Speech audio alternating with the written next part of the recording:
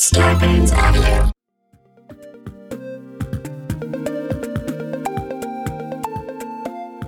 Hello, I'm Adam Conover, and welcome to Humans Who Make Games, a long-form, intimate conversation with the people who make some of your favorite video games.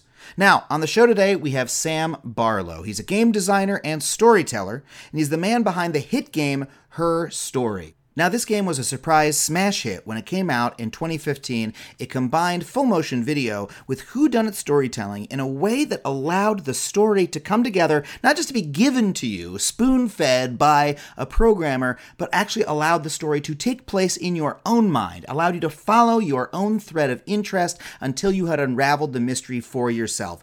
We talk about exactly how Sam did that in this interview, but go play it yourself if you haven't. It truly is an amazing game, and it's usually available very, very cheaply since it's been out for a couple of years. He also has a new game out called Telling Lies, another full-motion video game that expands its idea of what this formatted game can do. It involves multiple actors. The performances are incredible. The story is wonderful. Really fantastic. Check it out if you can. But hey, even if you haven't played these games, I think you're going to love this interview. We talk about Sam's history in the games industry, some of the surprising games that he's been behind, how he got into the industry, the early interactive fiction community, which is where I first found out about him, and how all of it relates to the state of games today. Without further ado, here's my interview with Sam Barlow.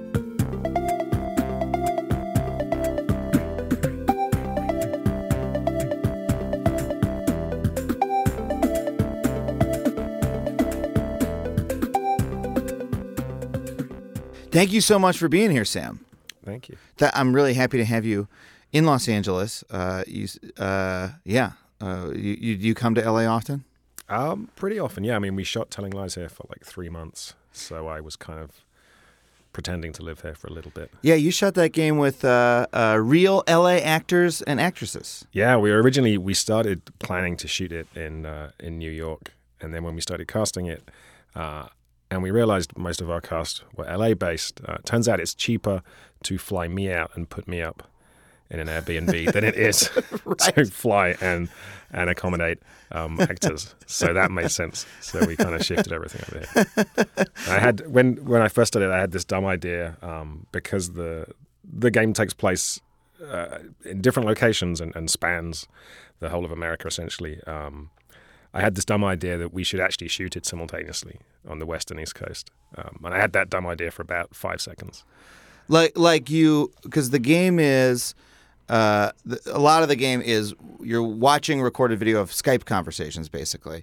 And so you were like, we should actually record it remotely that way? Yeah, I was like, let's go super authentic. and then like I shot this other thing and realizing like how much of your day is spent with cameras not working and feeds going down and, Oh, yeah. technical problems. I was like, I don't need to do this. I mean, recording this podcast is hard enough when we do it remotely. Like a lot of our, when folks can't be in Los Angeles, that's how we record. And yeah, it's terrible. Yeah. So the idea that you to record. I want to talk about that game because I have played it and I love it. And I love Her Story, your previous game. Her Story.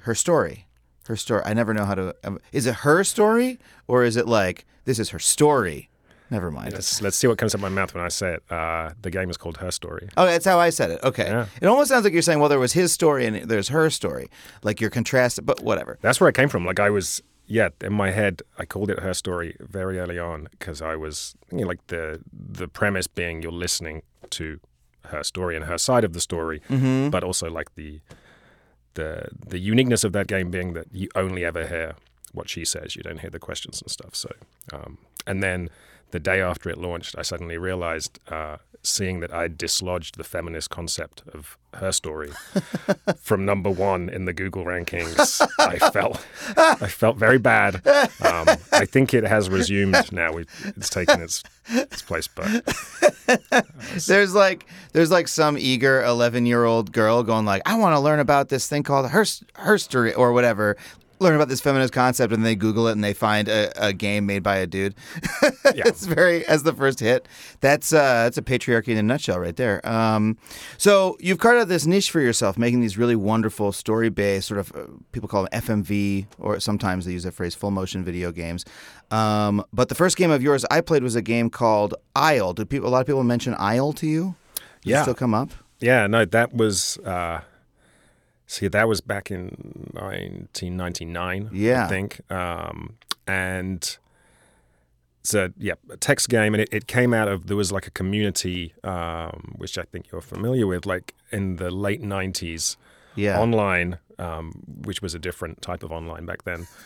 Right. So much smaller, university-based, Yeah. like dial-up modem online. That was, I basically went to university, and that was the first time I'd seen the internet. Yeah. And the internet was a thing you accessed by going into the computer labs and typing text to do things. And you could browse the internet, but there was NASA. There were like 10 websites, right? Right. And lots of animated GIFs. But yeah, so the internet as it was, and this was like, if you wanted to download a game, you would leave your phone plugged in, and it would take all night. But of the games you could download, text games were cool because they were very small file sizes. Yeah. And there was this mini renaissance of basically, as I saw it, a bunch of people who had grown up playing the classic text adventures. Right. By which I mean like Infocom, Magnetic Scrolls Level 9 if you're kind of in the UK. And coming online, a few of these people had created tools that allows you to go make your own text adventures. Yeah, in it was the like style. It was like those companies. There was like a boom of text adventures. Infocom was huge in the U.S. They sold tons of copies, like boxed copies in the stores. And then all those companies kind of collapsed because graphics started to exist, and it's just like the market moved on. Those games stopped being made, and then this really fertile hobbyist scene, like, sprouted up, like maybe about 10 years later, 5-10 years later, something like that. But it had this feeling of, so I discovered those games because I loved text adventures growing up. For some reason, like I remember spending a lot of time playing like the original adventure, like and it wasn't like, oh, here's a historic game, which that game is what, from the 70s, early 80s. But I just had it on my Mac, right? It was still just a game people played. And so I went on from that to play like Infocom games and stuff like that. And then when I was just like a kid with a dial-up modem, this was like a type of game that hobbyist community started making their own games. The games started getting better and better, and they were free, and you could download them extremely quickly. And they were like some of the most interesting game design that anybody was doing. So I was like, following the community from, as like a 17-year-old, like reading the news group. Oh, and the really cool thing, I'm sorry, I'm like venting about it now because I'm very excited to, it's the first time I've ever talked to someone in person who was from this community. But the really cool thing was on the message boards or on the news groups, the same people writing about the games were the game designers. So you could like read them, here's my new game, and then someone would say, oh, well, here's what I think about it. And then they would reply and go, oh, yeah, okay, I'll make a new version with that in it. Or they'd write little essays about, et cetera. It was like this very little small bedroom game design community. And there were like cool little revolutions in it and things, like someone would put out a game that would influence other people. I'm trying to choose a word that's not offensive here. It was basically a bunch of people who had the right brain thing going on because they were using computers and had enough understanding of like programming and that stuff that they could build these games and figure out, like, I have to to make a game back then you had to compile it and download libraries and things. So like there were people that had that understanding of the computer side of it, the programming side, but also were intensely creative and driven by a desire to do interesting things with storytelling, which is why they were making these things. And I think the neat thing was, like, a text game, you can type, 1,000 star cruisers descended on the planet and devastated the cities, and thousands of people were turned to ash before my eyes, and that's free, right? Right. So and it happens if you write it effectively. It's as though it happened. It has the same impact on the player if they're wrapped up in the game as it would, if it were a huge graphical thing. I remember playing one of the more traditional games that was a huge hit in inverted commas within that group. There was a Lovecraftian horror game called Anchorhead. And I remember playing that and was so intensely drawn into it that I got up and I had to go somewhere, and I went and got a coat on and picked an umbrella out, because I thought it was raining and the weather was kind of crappy because that was the game, and step outside and it was really Right. sunny, and I'm like, oh, like I've been so deeply immersed in that thing. Yeah, and that game was horrifying. I remember that was like it's entirely a text game, but it is a horror game, and the horror moments work on you. It is frightening when you don't know what you're about to discover, and then you enter the room and you see the horrible thing or whatever it is. It has that powerful impact on you. Yeah, no, I think so you had this community, and the thing that I was drawn to was some of the more ambitious stuff that was going on. So there was stuff like this guy whose brain is 10 times bigger than mine, Andrew Plotkin, goes by Zarf, did a couple of games. He did one called So Far, which is this epic fantasy thing, like I guess shades of like Myst and Riven and that kind of thing, but it is telling a story that at a kind of subtextual level is about this relationship that doesn't quite work. I think like So Far comes from so close, so near, but yet so far. And it's very powerful. And then you had things like there was a game called Photopea by Adam Cadre that was this kind of tragedy that, one of the debates there was it was incredibly linear. Yeah. And you had all these debates about storytelling, of like interactive storytelling. Should it be about empowering the player and letting them define the story, or is it more about the kind of immersion or perspective that you get from interactivity? So where Isle came from was you had all these really interesting storytelling experiments going on, but you still had this level of nostalgia and respect for the classics. And what that meant, like there's a thing you do when you play a text adventure, and you see this in some of the graphic games that came from this as well, where when you first boot up a text game and you want to kind of kick the tires and see like, how's this thing working? Like, is it well implemented? Was how you would describe it. You kind of type dumb things to test stuff. Like there was a tradition in those classic games that if you type something that can't be done, instead of going does not compute, a good game would give you a witty little answer. And like a lot of those classic games had this slight comic tone to them. And like I say, you see that carried on into things like Monkey Island once things became graphical.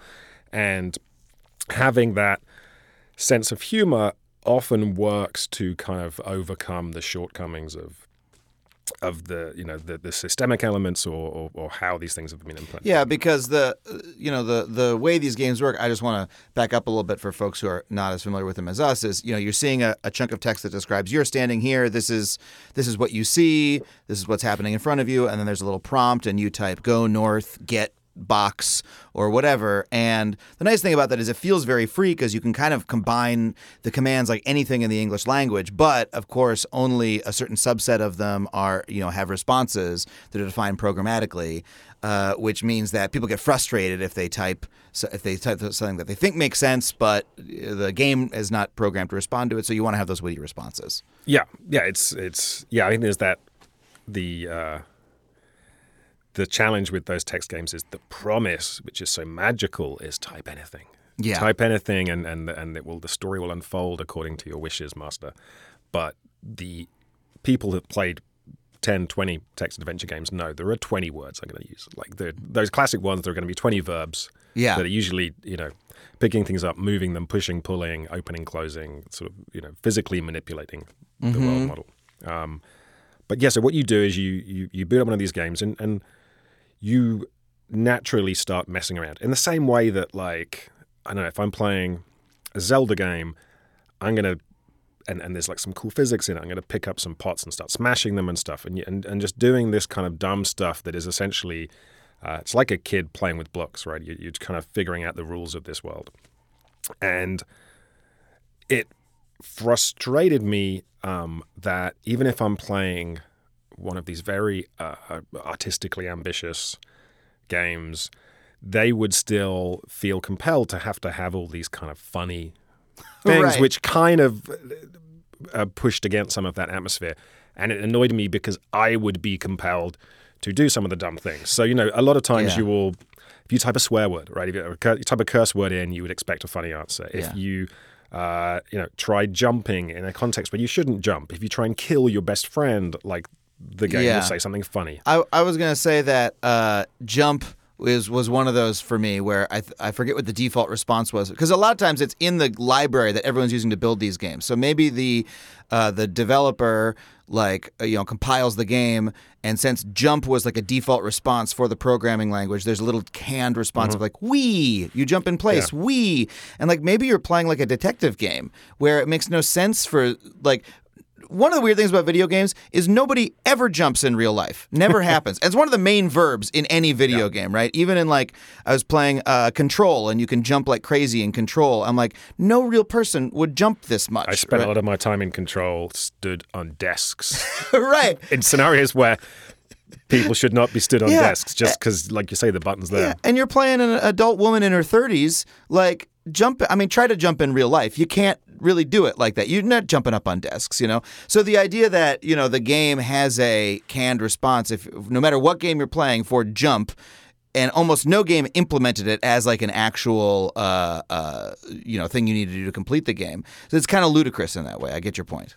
So I was dealing with this frustration because I would still type this stuff, right? I'd be, like you say, I'm playing a detective in an atmospheric thing, and I type something stupid just to see what the program's going to say.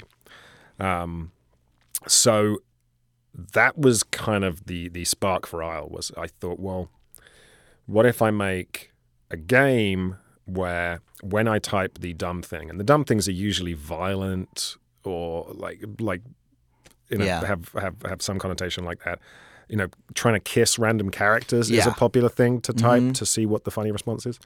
So I was like, I'm going to make a game that punishes players and makes them feel bad for typing the dumb things. So then from that, I was like, well, what's the most mundane place to put these people in? And it was like, okay, the aisle of a grocery store.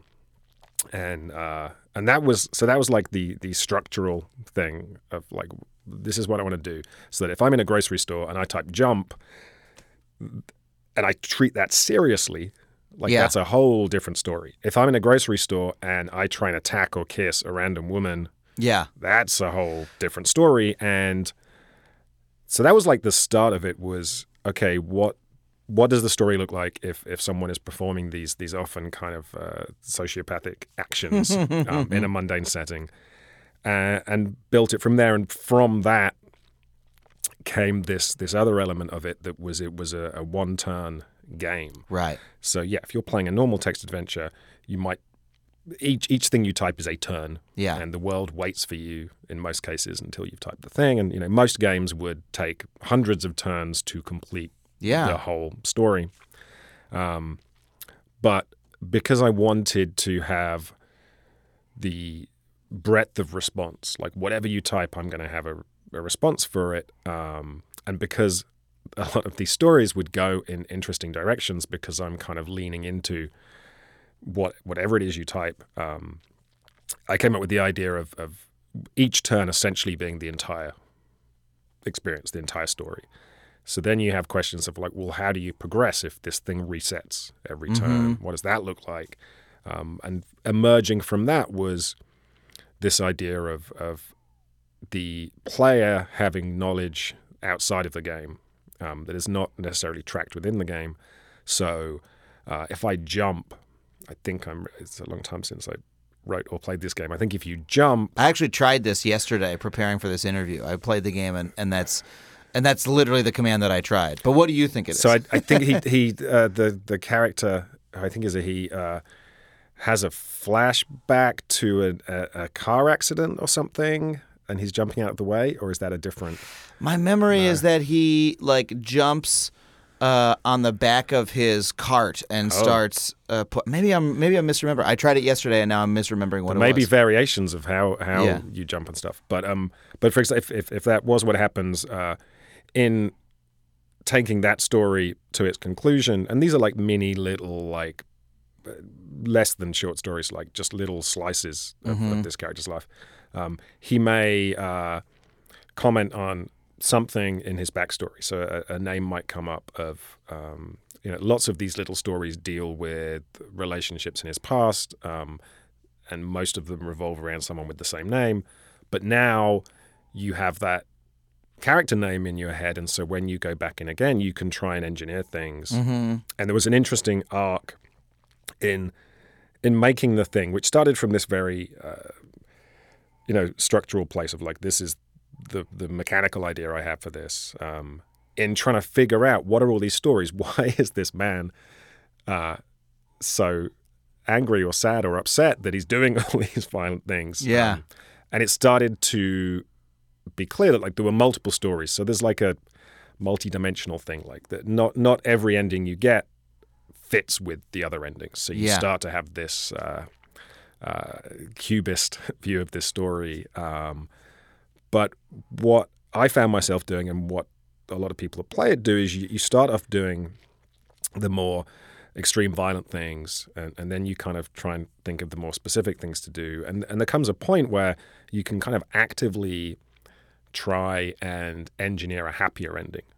And so then when you start thinking and taking some of the knowledge you have of these different alternate stories, you can find yourself thinking like, well, what could I make this character do in this moment that would actually not be psychotic, that would maybe lead the story, and that almost kind of lends its theme or its kind of meta structure. Yeah, it really stuck with me playing it. When I downloaded it from the FTP site, right, in 1999 or 2000, whenever it was I played it. It stuck with me both because it had that different structure, right. First of all, the one turn thing was brilliant because, as we've been saying, the problem with text adventures is that you sort of disappoint the audience with what the possibilities are, because when you're designing them, you can't literally respond to every text string. So you need to sort of come to an agreement with the players about like, hey, these are the kinds of text strings we're going to be able to handle. Get this, talk to that person, et cetera. And there's sort of a possibility space that we're both agreeing on. But because you were doing one turn, and you were really just spitting out one text string to every response, you could then put all your work into writing satisfying responses for almost every single action, which was like a really cool way to make a game that's really fun to experiment with. Like if folks are listening, go just Google IL Sam Barlow and you can find a web player for it, and it's probably one of the most approachable text adventures I could recommend because it responds to so many more verbs than most games. But then also that notion of progression that you're talking about, where your progression isn't how many items do you get or how far deep into the labyrinth of rooms do you get into, but it's your knowledge of the situation and the various systems and the guy's life, and then you can start grappling with like the general nexus of things is that he's upset that a woman left him, that he made a mistake with a woman many years ago in Rome, I think. And you learn that because there's like a thing of gnocchi in the freezer, and you can eat the gnocchi, you can throw the gnocchi, you can buy the gnocchi, you can get the gnocchi. Nothing like eating dry, uncooked gnocchi from the bag in a supermarket aisle to express your inner pain. Yeah, but the gnocchi brings him back to Rome. When you interact with it, you get a different snippet every time for every verb based on what it is, and so then so that gives you the story about Rome, and then you can maybe come up with what's a prompt I can type in that's going to resolve that relationship. That was I remember that generating a lot of discussion, and for me playing it, I was like, it was one of those games that made me think differently about the terms of game design in this space, right? Was that your first game that you made? So, I mean, it depends how you term these things. I had... Let's go back a little bit, actually. Is that okay? Sure. This is my stock question. What is your first memory of video games? What's your first game you remember playing? It's probably... so when I was a kid, my family lived in Tanzania in Africa for a couple of years. And when I was 7, we came back to the UK, and I went to this very small village school. It was so small, there was only one girl, and she was the head teacher's daughter.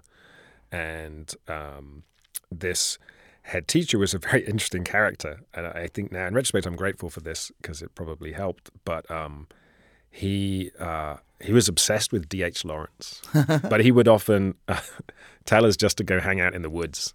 Like it'd be like, let's not do any schoolwork this afternoon. Let's just go hang out in the woods and explore and just like do stuff. That's great.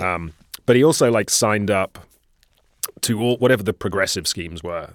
So we were one of the first schools to have a computer in the school, and that had on it like a few games. So there's a game that every kid growing up in a certain time in the UK remembers called Granny's Garden, which was this terrifying educational horror thing. Like if you Google Granny's Garden, you'll see a bunch of people that were like, this game scarred me as a kid. But it was a very basic thing. Like it would give you like riddles and kind of math problems to solve. But if you failed, then Granny the witch. Oh, no, I don't think Granny was the witch. Like there was a witch who basically came and ate you. Wow. And for the graphics of the time, like she was, made up of ASCII blocks or something. Yeah. And had an animated mouth. She was terrifying. I've never heard of this game. That's wild. Yeah, no, this is foundational for a lot of UK game developers. So I remember that, and I'm not sure if that's like me retroactively, because that's the one everyone talks about, whether that's boosted it. There was also, I remember, there was a text game. There was like some kind of it was a text adventure, and it was, I believe, pretty open-ended and maybe intentionally educational, but you were stranded on a desert island, and you had to escape. And so there was stuff like, can you make a fire to get the attention of any passing boats? Maybe you would get bitten by a snake and you had to improvise. It was that kind of thing, but we would only get, I don't know, like a 10, 15-minute session per week, each kid on the computer. So I would get this very limited chance to try and escape the island. And then I'd spend the whole week thinking, like, when I get my next go, how am I going to... So this thing kind of grew in my mind and probably is not, if I found it now, like is not as rich and dynamic as I remember it as being. So there was that, and then I had after that we got a home computer. So like the thing in the UK was we didn't really do Nintendo. That kind of NES era was much more of a niche thing in the UK. We all had 8-bit home computers. So you either had a Commodore or a Spectrum, or, as I did, the third option, the Amstrad CPC, which, like our version of Trump in England is this guy, Alan Sugar. And he was the first apprentice. I thought it was Boris Johnson, but that's fine. Well, he predates Boris Johnson, but a different one. When The Apprentice first started, it was this guy, Alan Sugar, who was a UK businessman. So he is, in his own way, responsible for everything. And he decided he should have his own home computer. So the Amstrad, Alan Michael Sugar was his company name. Amstrad was born. And because of that thing you have to do where you argue with your friends about which machine is best. Like I firmly believe the Amstrad CPC was the greatest of the machines, and I think history does not agree with me. But it was, and so all those machines, the thing would boot up, and you greet it with like a basics, like you can instantly type basic code into the machine, and even to load a game, like you have to load, you have to type a couple of lines or whatever to get the tape to actually load the game. But a lot of my time as a kid was spent typing in programs from magazines to create our own things. It's very funny because I grew up with, I've spoken about in the show before, that I had an Atari 800 XL when I was a kid that my grandfather gave me, and it was already many years out of date, but it was that 8-bit home computer sort of culture. And it really seems like in the UK, that was a much bigger deal. Like people did that in the US, but it was much more small hobbyist thing. And then with game consoles and sort of with the Mac era was when the computer really came into the home.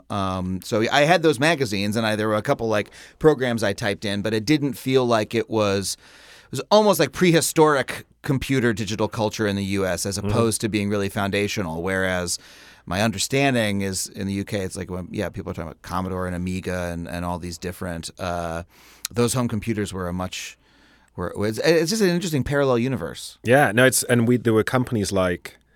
There was a company called US Gold that would import games from the US as if they were like this very kind of like this kind of Hollywood, like we have our homegrown games and they're all punk and whatever, but like the US gold, these are the expensive blockbuster video games. Yeah. But yeah, and it's interesting when you look back, because the cool thing about having an Amstrad CPC was, although in the UK that was not the cool machine. So, among kids hanging out talking about their home computers all day, they're not the cool kids anyway. But within those kids, the Amstrad was the least cool. So I had the least cool one. But in France and Germany, and I think a lot of Europe, the Amstrad CPC was the dominant machine. So a lot of French games would only be made for the Amstrad CPC, and the French games are very French. Like, Are you smoking cigarettes in the games? What do you?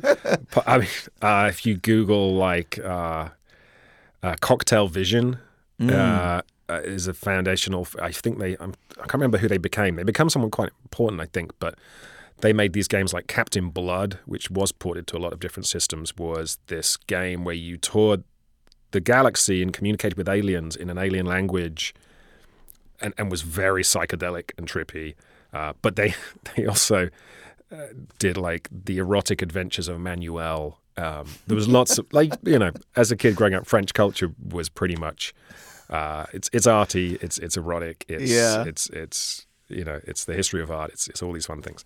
But yeah, so the Amstrad CPC did have access to some of the cooler things, and like something I'm constantly trying to educate people about with the history of video games is we think that we're on this kind of progressive curve where games in the olden days were blippy bloppy, Mario jumping on things' heads, Space Invaders, and now we have sophisticated stories and richness. But if you look, it's far more cyclical than we realize. And like in those early 8-bit days, there were people doing attempting to do very interesting experiences that were not cartoony things, shooting each other, and the French were doing lots of interesting story-based things. Yeah.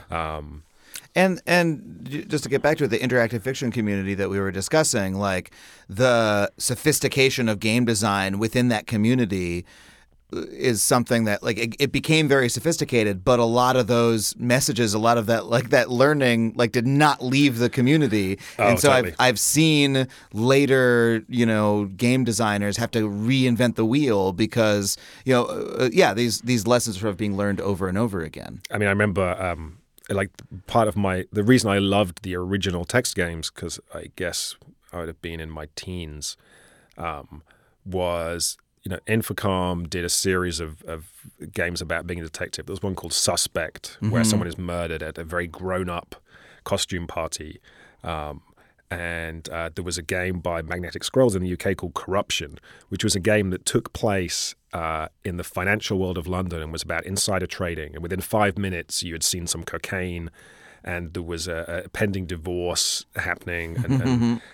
And as a teenager, I'm like, ooh, this is like adult subject matter. Yeah. There was a French game called The Affair de...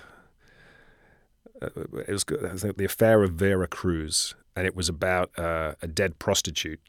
Wow. And I dug this out like quite recently, and it's not completely sophisticated the way this thing is sold. Like on the back of the box, it's like, in the dirty, sexy world of prostitution. Like it's it's not taking a subtle look into this world, but I would always kind of respond to those kind of bits of subject matter, and then like you say, this kind of renaissance of interactive, people were trying to explore like what subject matter, what types of stories can we tell, and like I say, there was a lot of, because I don't want to dig too much into auteur theory, but there is something when like a text game can be authored by a single human being, conceived of and executed by a single human being.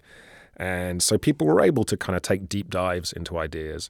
And because these things were free and cheap in a sense to make, and because as well there is something to text as the medium which allows you to do certain things, there was a lot of experimentation with narrative. And like you say, when something like BioShock comes out and everyone's like, oh my God, it's an unreliable narrator. It's a twist at the end of the story. Mind blown.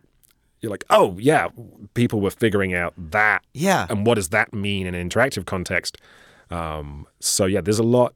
People have been doing that in the 90s in the text game world, for sure. That was my reaction to BioShock as well. I was like, yeah, cool. I have seen it before, though.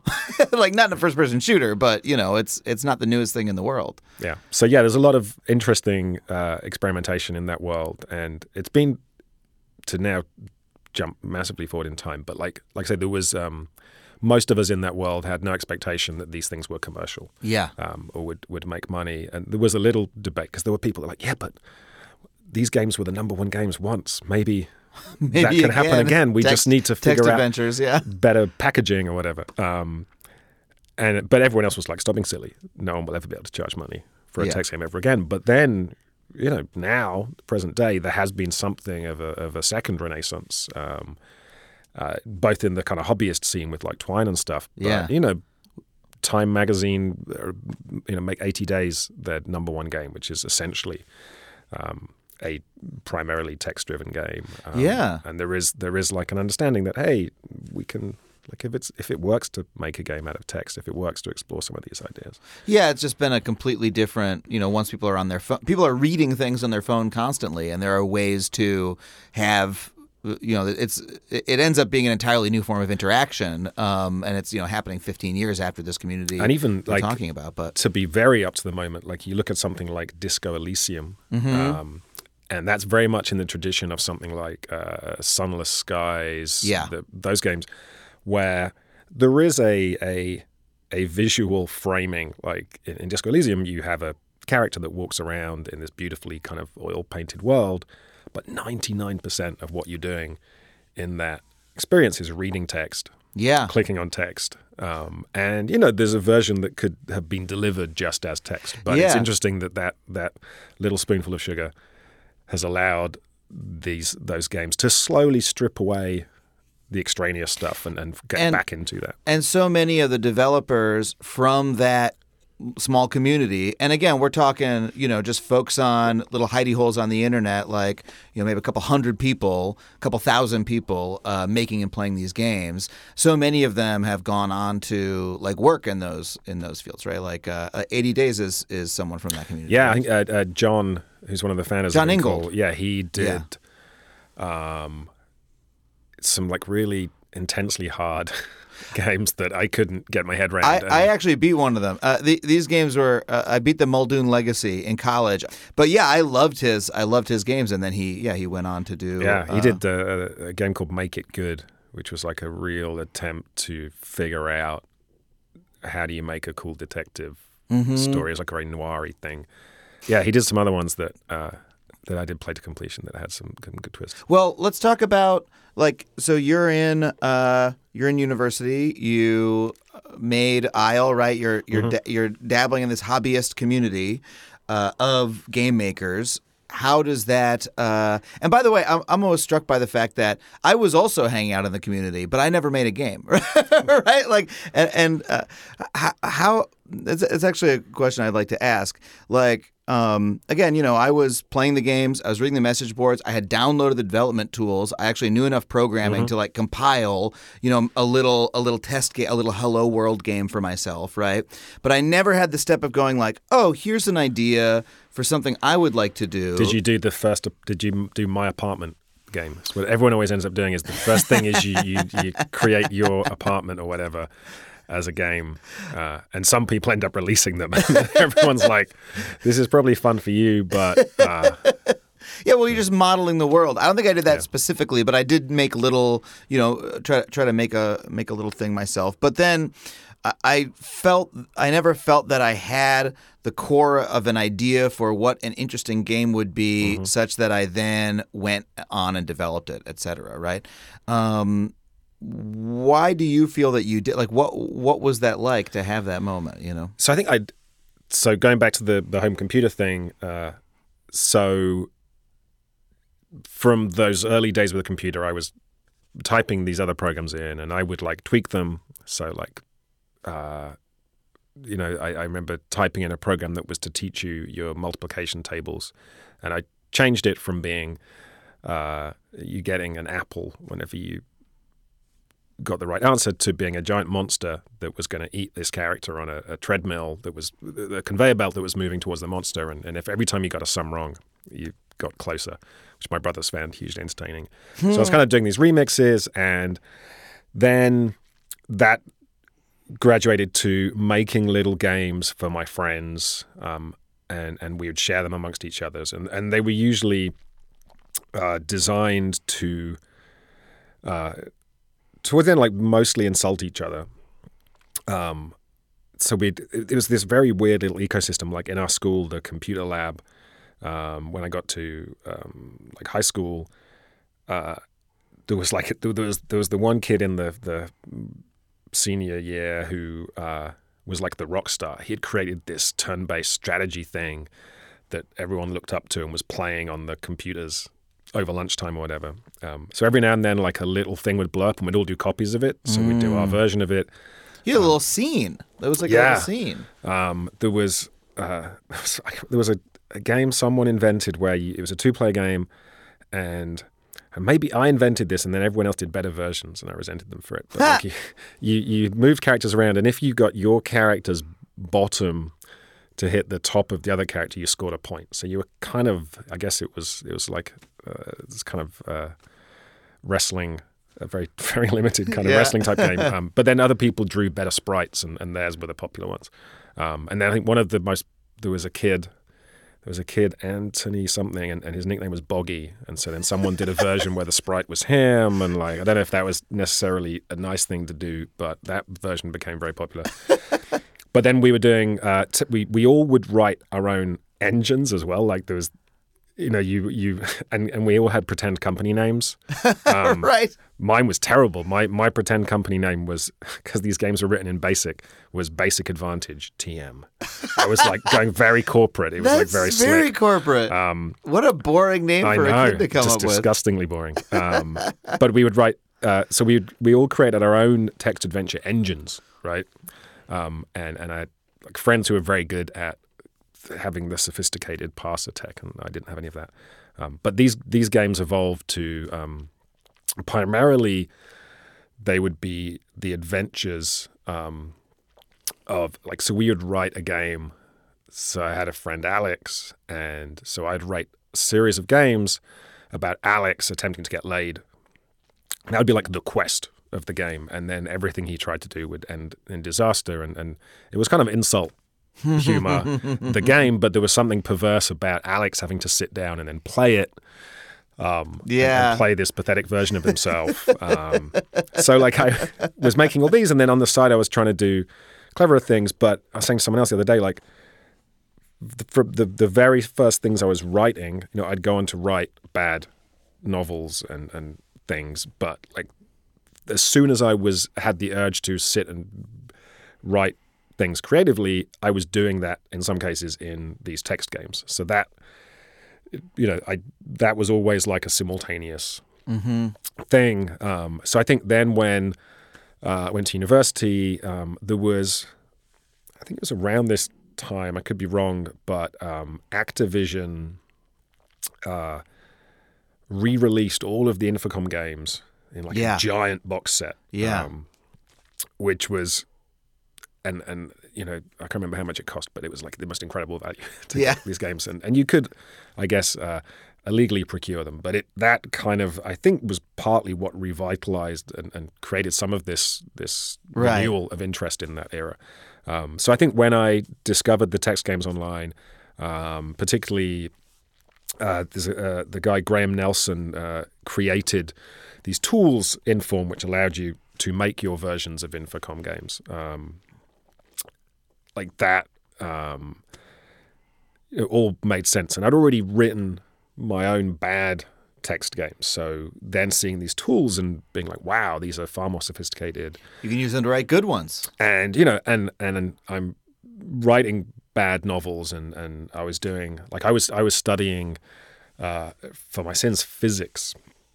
when I started at university, but I wasn't particularly interested in physics. Yeah, it doesn't sound like you're interested. It was something that I'd been encouraged to do by my school and my family. They were like, "Oh, yeah, no, you're very bright. Go and do physics." So in my spare time, I was painting and exhibiting paintings, and I was involved in the theatre scene at university and doing all these things. So just doing lots of fun, creative things was kind of what I did to fill my time. And I was just really taken with that interactive fiction scene. Like, that was very exciting. And I think, like you're saying, it was such a small community, and I wasn't really a hugely active participant. Like, there were some people that, like you say, were very heavily involved in critiquing other things. But there was a level of one-upmanship, almost, I think, because people were doing really cool things, and because people were doing things you hadn't seen before, like with an amount of regularity. Like, there was there was an element of wanting to compete in that and do some cool things. So I can't remember what I did them in. I did like a little joke game for a competition that I publicly released. Like, every now and then there'd be these little competitions. This one was for people to make a game based on the chicken crossing the road joke. And I did a little game for that, which was kind of silly. And then I did a competition game. So another big part of this scene was that every year there is an annual competition. Yeah. And that is where 80% of the interesting games get released, because that gets the most attention and discussion. And that competition still goes on now. I think and it's the winners were released a month bigger or two ago. And bigger because there's all sorts of Twine stuff. There's too much stuff for me to play anymore. It used to be the competition games would come out and you would sit and just play them all. Yeah. And now I wait to see what everyone else thinks, and then I play the ones that everyone tells me are good. Yeah, well, that's the advantage of the competition comes out. You play number one. Yeah. This one won. So what was it? Yeah. So I did a competition game, and I remember it wasn't a very good game, but I remember, like, the week before the competition, like, my hard drive died or something, and I had to rebuild this thing from scratch very quickly. Wow. So I kind of entered this thing that it was okay, but it was slightly broken, and it was one of these games. Like, one of the things I loved about text games was like, one of the key verbs in a text game is examine, right? So it will say you're in a recording studio with Adam. There are plush seats around and a small box off to the side. So you're like, oh, examine box, and then it'll say, oh, the box has an ornate keyhole. So then you're like, oh, there's something interesting here. Yeah. Open box or whatever. But that process of slowly zooming in on things, slowly filling out the details through your exploratory kind of commands, was something I liked. And so I made this game called The City. I think that the whole thing revolved around that of kind of digging into scenery detail and continuing to look until you found something important. And it also, I was completely riffing on, there was an Infocom game, Sorcerer, I think was the one, where there was a piece of time travel in the game, and you see yourself from... I remember this. The future or the past, I can't remember, but basically whatever you type, you then later see yourself performing those actions, but it was like, it felt magical, and on a level, obviously it's not that magical, because the game is just literally recording the things you did and then rewriting those in the third person. You're playing the game, you're going north, east, drop that, get that, and then eventually you go back in time, and turn by turn you watch yourself do the same things again. I imagine there's some kind of puzzle where you have to coordinate with your past self. But I remember thinking that was really cool. And so the premise of this bad competition game was, it was very kind of matrixy, right? You wake up in a room, you're amnesiac, which is the biggest cliche in video games. And you would do a bunch of things, and ultimately all that's left for you to do is to eat this pill, and then you fall asleep and wake up, and you're in the same room again, but now there's a video cassette. And if you plug the video cassette in on TV, you see a recording of everything you just did. And so the twist is to think, if this is being recorded, there must be a camera somewhere, and then kind of figuring out where the camera is, and that allows you to escape. And but it was not very well implemented. And so actually, like, having put that out publicly and had people be like, oh, this is pretty cool, and then some people would be like, it's not that great, led me to want, and I almost felt like I was working too much within the tradition of, there's a puzzle, but it's also trying to be a bit artistic because there's this weird surreal atmosphere going on, and it has some very pretentious things in the ending, I think, about what this thing meant metaphorically. That I think compelled me to then want to go and make, not publicly save face, but like, I want to now put something out which is cooler than the little competition game I made, and I want it to be not conceived of as like, oh, the competition's in 3 months, I'm going to come up with a neat competition game. Yeah. More like, okay, I just want to actually, now I've made a couple of things and I've got that out of the way. Like, I want to go and do something interesting, and that was kind of where I went with Isle. This is what a scene does. You know, I remember reading, David Byrne wrote a book called On Music, where he sort of defined what a scene is, and it's I don't remember exactly all the definition, but it's like you got a bunch of people doing work. There's a place where they all come to see each other's work regularly, which for him was like Friday night at CBGB, but for you is like the interactive fiction competition, right? And way cooler scene. Yeah, I think much cooler to be uploading files to a FTP server than to be at CBGB. Who wants to go there? But yeah, and then I think getting feedback and then wanting to impress the other artists, I think, is a big part of it. And I've experienced that in my life in doing open mics in New York City and stand-up comedy. I want to impress the other comics, etc. And sounds like that's the same thing that happened to you, that you were like, you get a little bit of that feedback and it sort of intoxicates you, and you want to improve from there. And you want to, we got to take a really quick break, but after we come back, I want to find out how you came to make the games that you are more widely known for. We'll be right back with more Sam Barlow.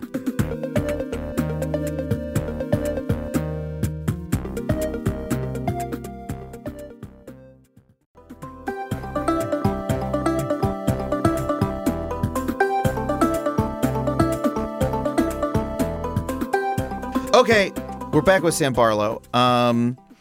First of all, I just want to say, as we're talking, it is very cool for me to meet you, because the interesting thing about that interactive fiction community is that it was all these like the same thing that happened where that community was looking back at the Infocom games, at these like famous text adventure games, as like, you know, they were like the Romans among the Greek ruins, you know, saying like, what was this great world that was here? Let's try to rebuild it and do the same thing, right? We're such fans of that, right?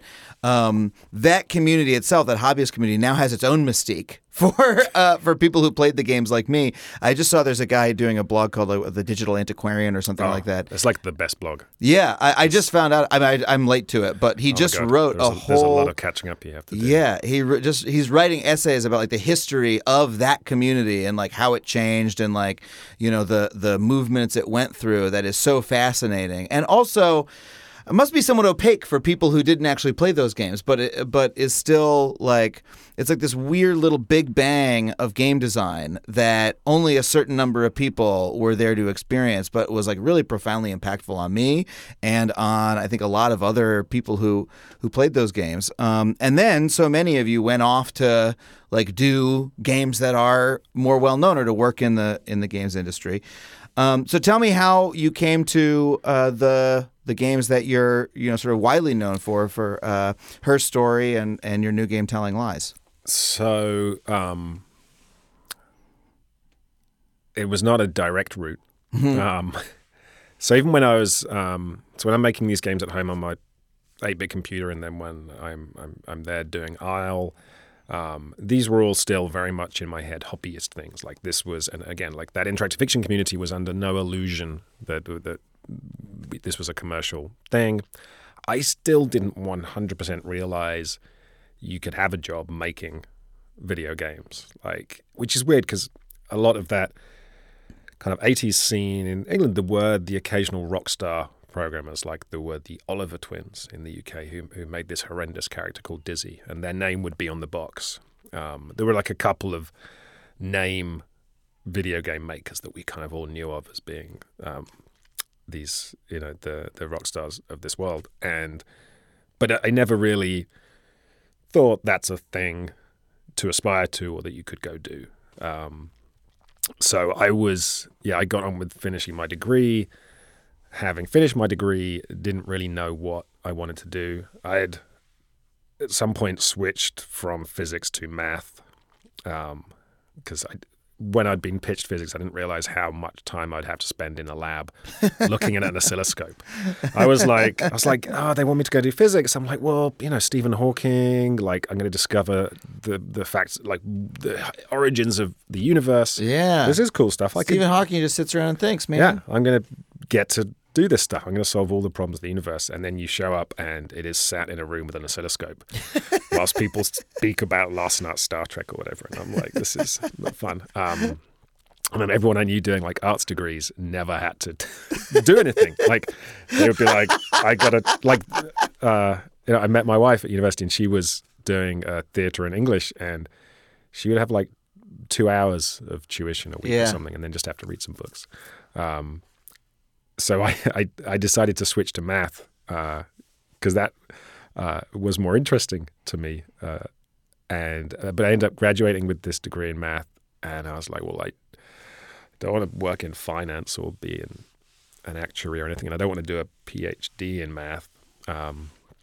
So I wasn't really sure what I wanted to do, and got a job out here in the States working for a tech company that it was like a thing where there'd be these job fairs at university. So of an evening, an employer would come in and they would give you free booze and free food if you would sit and listen to their presentation, which to a student was great. Like you would show up at these things, get your evening's meal, and then drink as much of the free alcohol as you could. And one of these was this strange tech company from Washington, D.C., and they were doing stuff to do with data and databases, but it was all very sci-fi, like was the pitch. So the guy running it was, at that point, the richest man in the world under 40 because he owned the majority of stock in this company that had become a huge thing. And he was very eccentric. He was kind of in the kind of Elon Musk school of like, oh, I've got this amazing idea that will change things. So he was always talking about putting computer chips in people's heads and doing all these things. And they were offering a very, very aggressive wage. And I remember I interviewed with them and then they sent me like a case of champagne the next day from Harrods. And so it was all, I was like, if I'm going to do something, I guess it sounds fun to go to America and work for an eccentric genius. They sent you a case of champagne? Yeah. Not a bottle of champagne, but it was like there was it was a thing from Harrods, Harrods, the store in England. It was like a luxury, a gift box, big thing with stuff in it and champagne and bits and pieces. All right, yeah. I mean, sure, take that job, man. If they're going after you like that, no one's ever sent me a case of champagne. But for me, primarily it was like, oh, it's a weird tech company, and the guy running it's very eccentric, so maybe that will be more interesting than any of the other obvious jobs I could do. So I went out to the States and was doing that job whilst actually I think, working on some kind of some stupidly ambitious text game things that never came to anything. Did that for a year and a bit, and that company, and I think I can. I can legally say this, but they had some issues with how they had filed their revenue with the SEC. So the reason this guy was so wealthy was that this company was showing this exponential growth year on year. And it turns out some of that exponential growth was because of how they had filed. It's a scam company. Revenue. So it was not a scam. Okay. It was a gray area between transitioning from being a software business into a consulting business. Okay. And you bank revenue differently. Got it.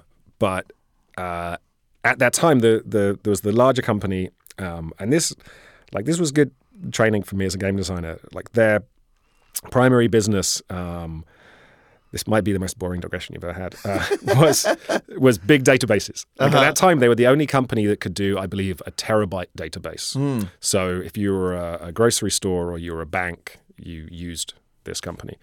And when you did the training, they gave you access to I believe maybe a Walmart, something like a Walmart database, in which you had like millions of store card transactions, and we learned how to use the tools to do all the clever things where you go, turns out there is an affinity between diapers and beer because first-time dads.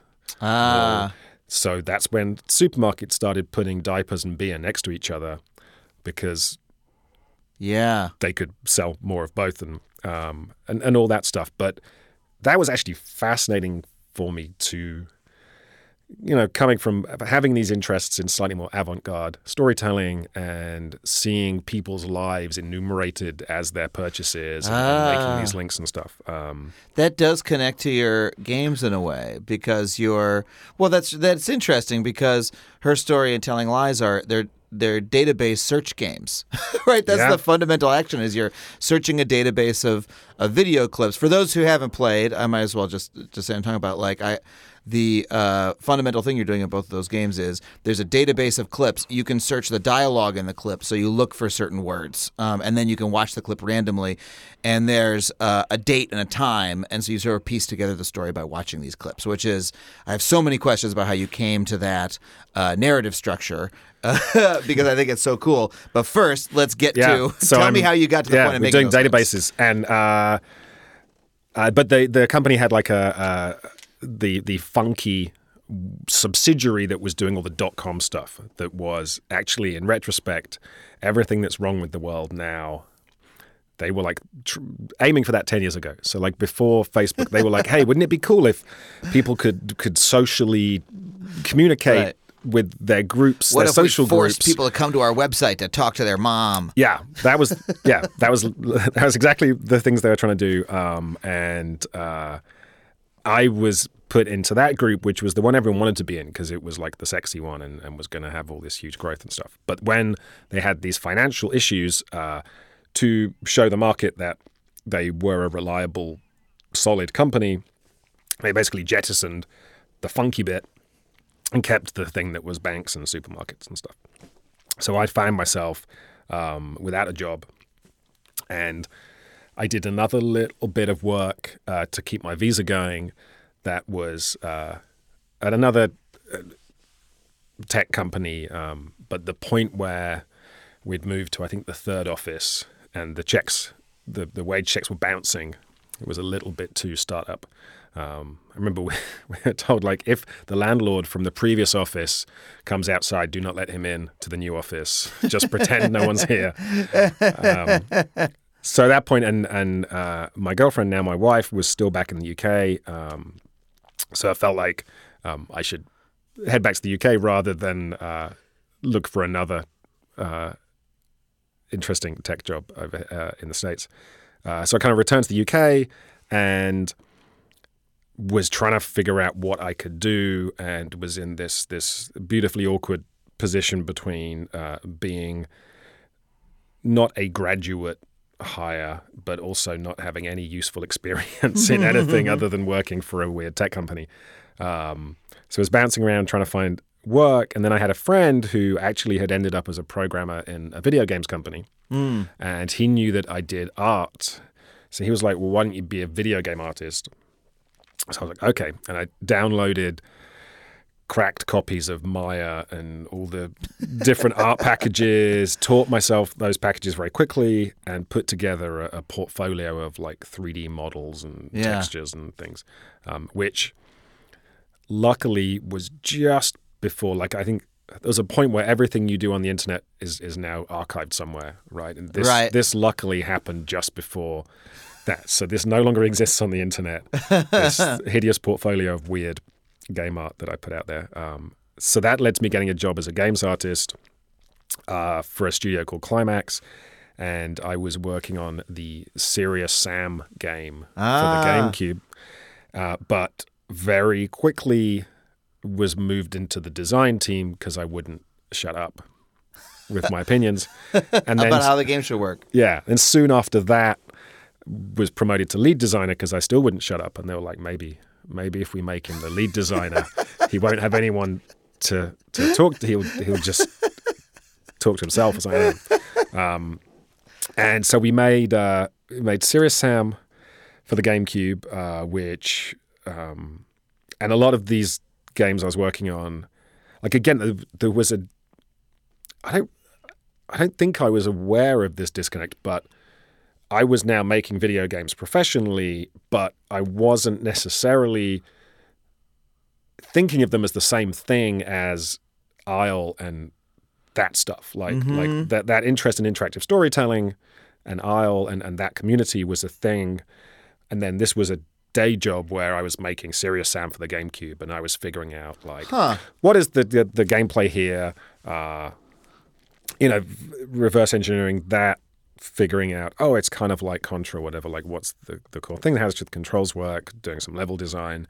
There was like, and obviously the narrative in Serious Sam is very thin. If people are not aware of Serious Sam, it's a Croatian, I believe Croatian, they're called like Crow Team. Maybe. Yeah. Was the original developer, and it was basically a Doom clone of sorts, but had some kind of madcap, surreal character design. So you were traveling through ancient history, fighting aliens, and they had these cool enemies that were humans with their heads chopped off and their hands replaced with bombs. And these creatures would come from like hundreds of meters away, but you'd hear their scream because they constantly screamed, even though they had no heads. And or they would essentially, like these little suicide bomber characters, they would basically run, and then if they collided with you, they'd explode and you'd die. So they were a very panic-inducing enemy. And these were actually very well-crafted games in terms of the enemy balance and stuff, like as a shoot-'em-up goes. But the story was that there's a guy called Sam who is a muscular guy in a tight white T-shirt who I guess is accidentally sent. I worked on it. I'm not even sure like what the premise was. He's just a dude and he's sent back in time, and he wisecracks like all video game protagonists back then had to. So I made that game, and what did I do next? Then I worked on. Maybe after that, I made this game called Crusty Demons, which. There was a publisher, and they were buying up properties, and they'd noticed that Jackass was big. Okay. Jackass was a big hit. I believe they actually bought the license for Jackass. But then they were looking for similar things, and there is a group of motocross athletes, some of the highest level of motocross athletes, like the winners of the X Games or whatever. But they had this collective, I guess, called the Crusty Demons. They would do these videos that were 50% like cool bike stunts and 50% dumb skits. So the company sees this and they're like, it kind of has some of the Jackass qualities. But there's also the extreme sports thing, and the Tony Hawk's games are a big hit. So, this is going to be gold. So we were given that to make, partly because the studio I was working for had a sister studio in a different city that made very good bike games. So they were like, let's give it to the bike people because there's bikes in it. But we were a group of people. You were not the bike studio. Had no love for bikes. In fact, I remember there was one team member who liked the Tony Hawk's games, and the rest of us didn't. Oh, wow. And so we're there making a trick, stunt trick kind of game. I can tell because you called him Tony Hawks, and his name is Tony Hawk. So I can tell you're not a fan of the guy, or at least of his game. I know of him through the games, and they're often pluralized. So I didn't play those games either. Yeah, I tried. Like, I'm very diligent as a game designer, so I was like, okay, I'm going to figure out the mindset of how these games work, but I just couldn't. I didn't have the skill set, and they're all about, as is skating, I believe, like hitting a perfect line of tricks, like just comboing. They were like one of the first sports games to come up with this idea of like comboing and having some level of improvisational freedom to create the perfect trick. And they're very technique based. Like, it's not like it's not power fantasy where you're just getting better guns. It's like you actually need to get good at it. And that was as far as I got. I couldn't get good. So I was like, this is a game about a guy who just keeps falling off a skateboard. So we made that game, and like, it's funny when you look at the number of video games that are cancelled or that don't come out that you feel like they should have done. The fact that game, Crusty Demons, did eventually make it onto shelves is in its own way a disgrace. But so you're working on these games that you don't have that much of a connection to. And that it's funny though, because as a job, like, I gave it my all and was very concerned with making these things good. Yeah. And it's weird because I speak to a lot of people that it used to be traditional that to work in games, you kind of came up through working on these licensed things through the kids' games. And actually, like, some of the harder work and some of the better gelled teams were in that period, because if you only have 6 months to go out and make a thing, everyone was working very hard and trying to knowing that people would actually have to play this thing. Like, at the end of the day, you want to make it good. You don't want to make a sucky game. And usually it's the forces outside that compel you to make a sucky game. But I remember the key point on the Crusty Demons of Dirt came when we did a tour of focus groups in the States to show the version we had of the game and see what kids thought of it. And what became apparent, every city we'd travel to and sit behind the one-way mirror, was none of these kids had heard of the Crusty Demons. And this became more and more terrifying for the execs that were with me. You could see them answering calls from their boss, like, how's it going with the Crusty Demons focus groups? And they're like, oh, it's going okay, boss. Like, no one's heard of this thing. Like, we've got this license that is not going to be the next Jackass. And towards the end of this, that's a really funny fuck up for executives to admit, oh yeah, this thing is big. Oh wait, actually, it's not big. And not only did kids not know of it, they got angry at how, because the name Crusty Demons, like, is evocative of various things. It sounds like, honestly, it reminds me of, it sounds like Doom or something like that. It sounds like I'm going to shoot demons. Well, I think it was the Crusty. The kids responded to the Crusty, so they were like, is this... Yeah, they had all sorts of ideas. Is it a sandwich-based game? They were like, this... I remember there was one kid, and he thought, like, is this a game about magical homeless people? Was his take on it. But it was fun because when you do these focus groups and the publisher wants to speak to teenage boys, but you're doing the focus groups during the week, you tend to get selected a group of people who are frequently stoned and showing up. And some of these sessions would get quite boisterous. And I remember, like, one of the kids getting up, coming over to the glass and being like, your game sucks, your game sucks, and getting a chant out of the other kids, your game sucks.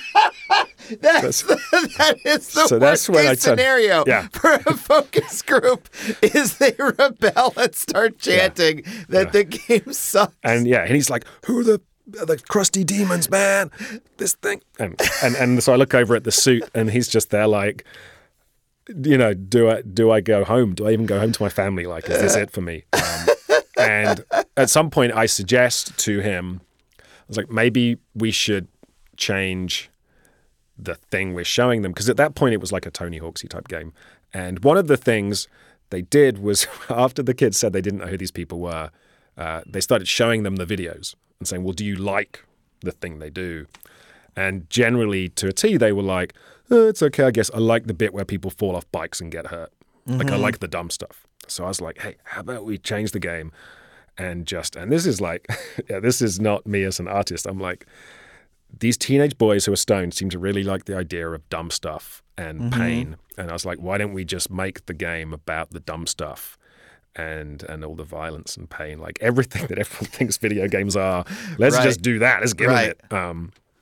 And so we put together a pitch that we then, for the last 2 focus sessions, gave them a very different pitch that was all about that stuff. And they were like, yeah, okay, yeah, change the name, but I guess this thing's okay. So then we went back and started making the game done. And actually the moment of genius was we had this coder who was like, next level coder.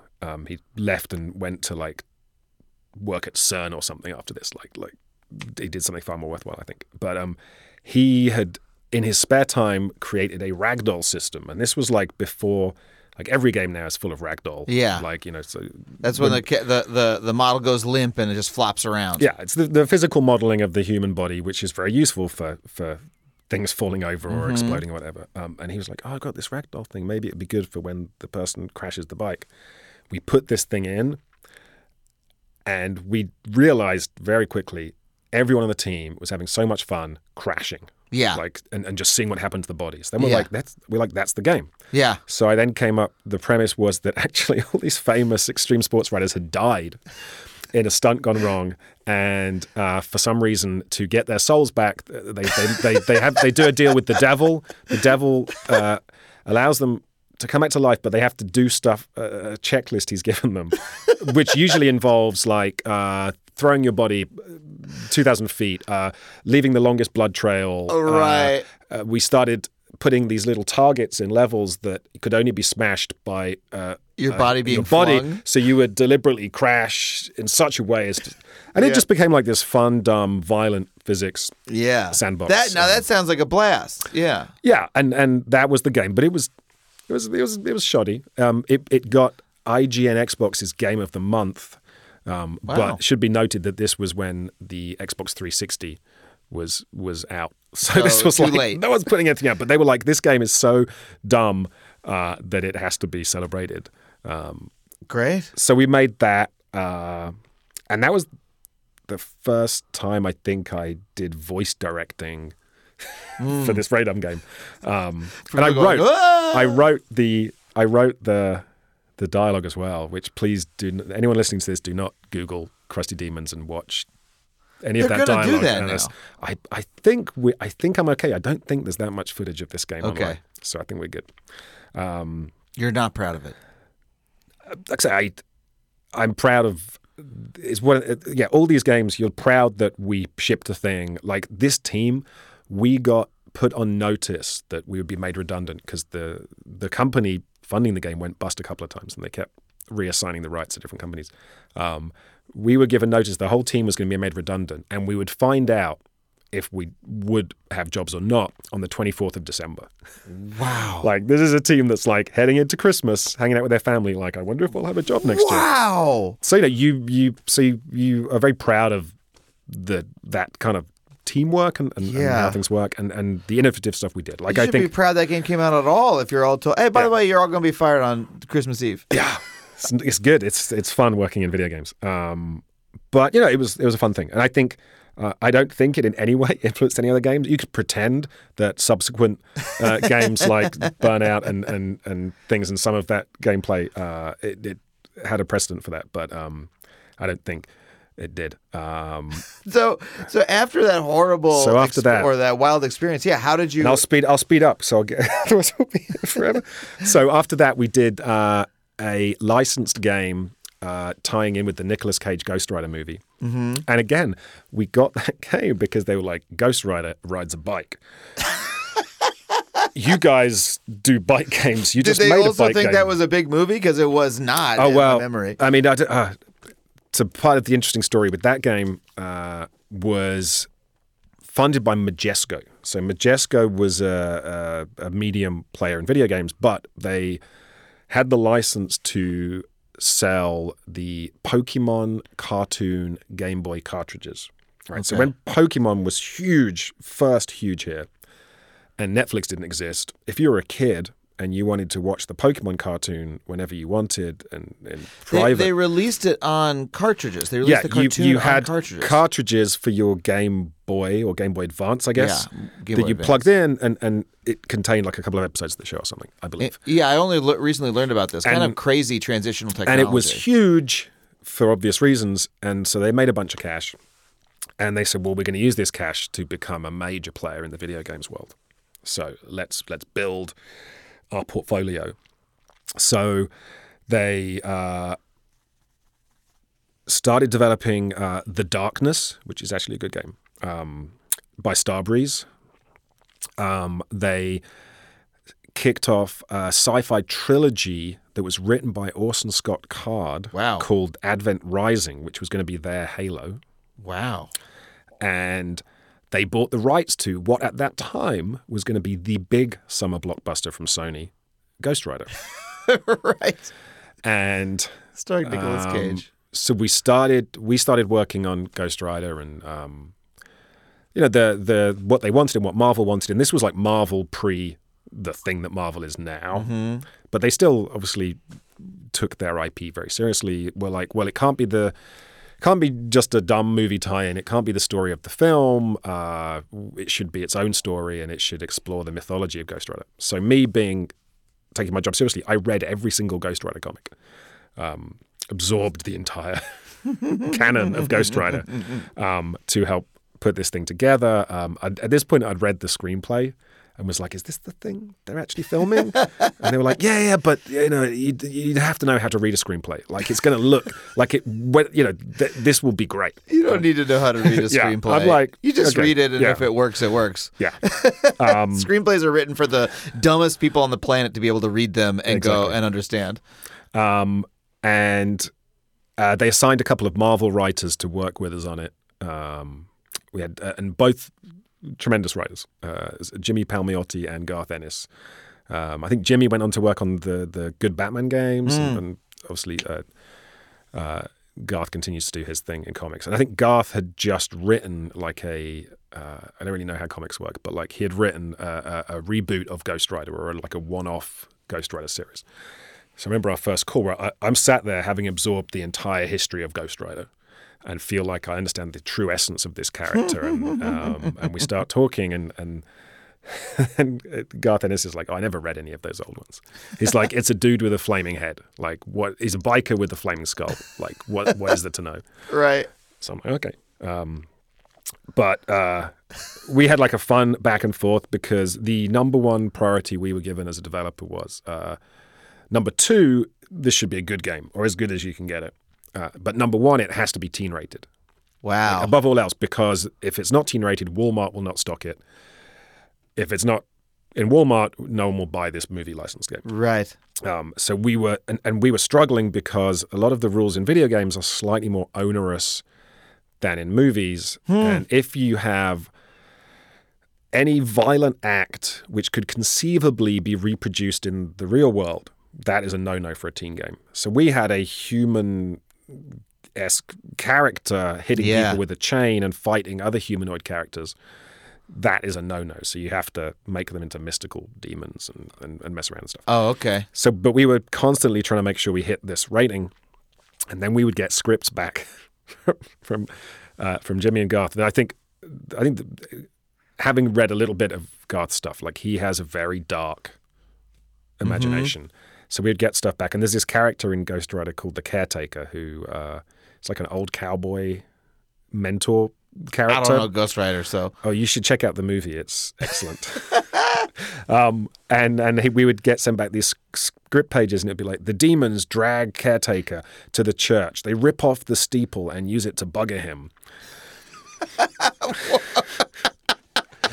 That's a dark imagination. Yeah, we'd be like, guys, teen rating. Teen rating, try again. And you know, might even go past M.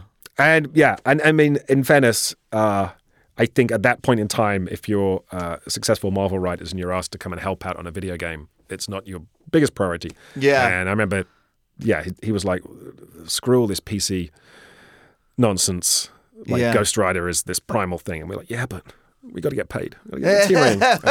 So that went on for a bit. And then the the highlight of the project was when, despite all the Game Boy money ran out, I guess, and Majesco realized that their master plan was not necessarily going to work and was a ways off.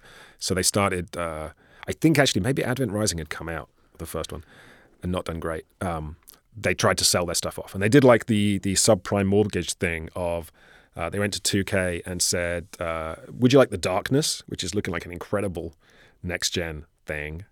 But you have to take it with Ghost Rider. this great package. Yeah, both. They did that deal, so we then transferred to 2K, or is it Take-Two? I don't know. There's like a whole bunch of different names around that company. And the week after they had sold it, and allegedly they did not know this, but there were questions. The week after they sold it, Sony announced that Ghost Rider was now moving from the summer blockbuster slot to February, which until that point, no action movie had ever launched in February. This was not.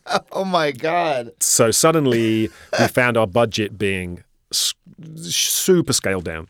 Where we had animated cutscenes, we were told to replace them with static comic book images. We had the characters of Blade and Wolverine in it because they're like part of the Ghost Rider story. Like okay. That was like my first time I realized that makes sense. They're friends with Ghost Rider. Yeah, that was the first time I realized that in comic books, like all the characters hang out. Like yeah. The whole, we now understand the cinematic universe thing. Like I didn't realize that was a thing. But I was like, oh, I guess Blade and Wolverine and all these people hang out. And then we were asked to remove those characters. So there were points. There was a cutscene in the game where Ghost Rider driving through the desert and he bumps into Wolverine and they hang out and he lights Wolverine's cigar with his flame, and then they go into a bar and they fight a bunch of demons and have and say something I can't remember. And we were told, you have to remove Wolverine from the game, but we haven't got any money to do that cleanly. So in the game, Ghost Rider drives along, sees something, and it cuts, and he's in a bar full of dead demons. I can't remember if we made it better than that, but it was pretty close to that. It was not the world's not good best video game. But I remember, again, like I was getting experience. So we would get these script pages through, and they weren't necessarily gelling. And again, this is not Shakespeare, this thing we're making. But I was like, oh, they're not gelling with how we need to flow from the gameplay into the cutscenes. And like, I think there's a better way of doing this. And, we were getting these pages from these fantastic writers. But if I remember correctly, they would meet up in the pub on a Tuesday and knock these pages out and then send them Tuesday evening. Like, this was not their main work. They were just doing this thing. So I was like, this script is not great. And everyone kind of agreed it wasn't working for the game. So I remember I went home over the weekend and like rewrote the whole thing, brought it back in, and everyone was like, yeah, this works better. But then we couldn't use that because we were obligated to use the Marvel script or whatever. Yeah, with the Marvel staffers on it. But it was like, and then there was, I got to do the voice acting and meet all the various sound-alikes. So even though you're working on this bad game, you're like developing all these skills that... Yeah, just like all the stuff that people ask when they're like, oh, I want to get into movies. Like, how do I format my screenplay? Like, what is the process for then doing these things and making these things? Like, I was getting to learn all that and see inside and see how the sausage is made and get to hang out. So, I was hanging out and working with voice directors who were directing the voice actors to do these, not amazing pieces of work, but understanding, like, learning from these people how to go about directing actors, how to work with actors. So we did that. Other little bits of dodgy projects. And then the key breakthrough was the company I was working for had an LA office. I'll try and do the short version of this. And they Please. Were making Silent Hill Origins, which was a prequel Silent Hill game. And it was the first Silent Hill game not made in Japan. And long story short, that version was not going well. My team, having made Ghost Rider, had this engine up and running, character-based thing with nice lighting and stuff. So that team came over and... Did they come over or did we do it for them? I can't remember. We had like a week where we made a Silent Hill demo in our engine so that we could show some progress and like, look, this game is going to work. They went away, used our engine, but more time passed and the game was still not looking good. And me and the lead artist I worked with, Neil Williams, who's fantastic, were both huge fans of Silent Hill and huge fans of that kind of storytelling and what Silent Hill meant at that time as a game that hit a kind of high bar in terms of the types of stories you could tell in the video game. And so we were like, it's so annoying that these people are getting to make this thing and they're doing such a bad job of it, and we would love to get our hands on this. And so we kept petitioning for that. And eventually, the powers that be were like, okay. If this game doesn't get better, we're going to get sued, whatever. So it was given to my team, and we took over this project, and essentially half the time and money or more had been spent, and we weren't getting that back. So we had a very small amount of time to finish this game. And we were told, look, just patch it up and get it roadworthy. Yeah, you were really working development hell for every one of these projects. That's all video games, I think. But our take on it was like, for this to actually, and we were not setting a high bar here. Our thing was, this should not be an embarrassment to the series. We have to throw a lot of this out. We have to throw out all the character designs, monsters, the story, all these things, because it was a prequel game that didn't actually make sense as a prequel. Like, right. It was 7 years prior to Silent Hill 1, but characters who should have been 7 years old in this version of the story were actually busty teenagers. And the Doctor who in Silent Hill 1 is Bill Pullman from Lost Highway, essentially. And in Silent Hill 1 sees the supernatural for the first time. In this prequel was a 60-year-old man who is dissecting zombie corpses and talking about quantum theory in a very creepy old man voice. So doesn't make sense. And we were like, we need to throw all this out. And it was like, you can't really, like, there isn't time. So I went and rewrote the story in a week. And then they were like, well, there isn't enough time to storyboard it all, so we can't do the motion capture. So then I would go home of an evening and I did all the storyboards myself without sleeping. Wow. And then, like, similarly, we had to redesign all the creatures because they weren't true to the way creatures work in Silent Hill. And again, we just don't have the time to do the concept art and the modeling and everything. So I would go home and I drew all the character concepts for the creatures and did all that. So there was a lot of just working very hard to make it happen. But with that game, we ended up creating and being, and like we were saying earlier, like of all the things I've done, this is the one I'm probably proudest of in terms of we created a mediocre Silent Hill game. And the world doesn't know this. Like, the world is like, oh, those dudes suck. They made a mediocre Silent Hill game. Yeah. Screw You're them. like, you don't know how bad it could have been. Yeah. And you did it all through your own. You threw yourself into it. Yeah, and we had incredible, a fantastic team, and like we had a programmer who was like, "Oh, if this is going to be the first Silent Hill game outside of Japan, and it's going to be the first," and this was on like the PSP, like the portable thing initially. I want to, like, those games were famous for the incredible rendering in them, and the use of light and shadow was beyond anything else at that point. So it's like, I want to make sure, even though it's a handheld thing, we have this beautiful cast shadow so that you can point your flashlight and you'll get all this evocative stuff. And we would throw ideas at him like, oh, could we have a creature that is invisible, but when you point the torch at it, its body still casts a shadow? That would be really cool and creepy. And he's like, oh, let me see if I can do this. Like, we were constantly doing you're finding cool the room things. for creativity in there. You know, like I say, our goal was our worst level should not be worse than the worst level of all the other Silent Hill games, which is the subway level from Silent Hill 3, if anyone's counting. And it would be neat if our best level, like, is good. Like if we have some moments that are cool. And we did a few neat things. But we made that and I think impressed enough people who were involved in the process and knew what we'd been through, that we went off and partly worked on even more development hell. There was a Bratislavan-made Elf game being made for a German publisher, funded by Film Finance, that we were asked to reboot. Christ.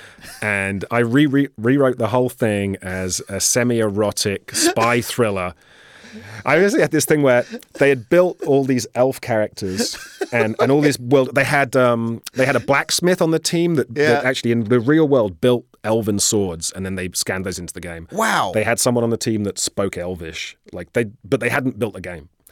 So when we took over, we basically were given a bunch of art assets, and it was like, this is, I don't know, L'Oreal, the high prince of the whatever elves, and blah, blah, blah. And I was like, okay, let's just forget all that. And we just laid out all the characters, and I was like, he looks like the sinister spy master. Like, oh, this person looks like so-and-so, and we just made up a new story.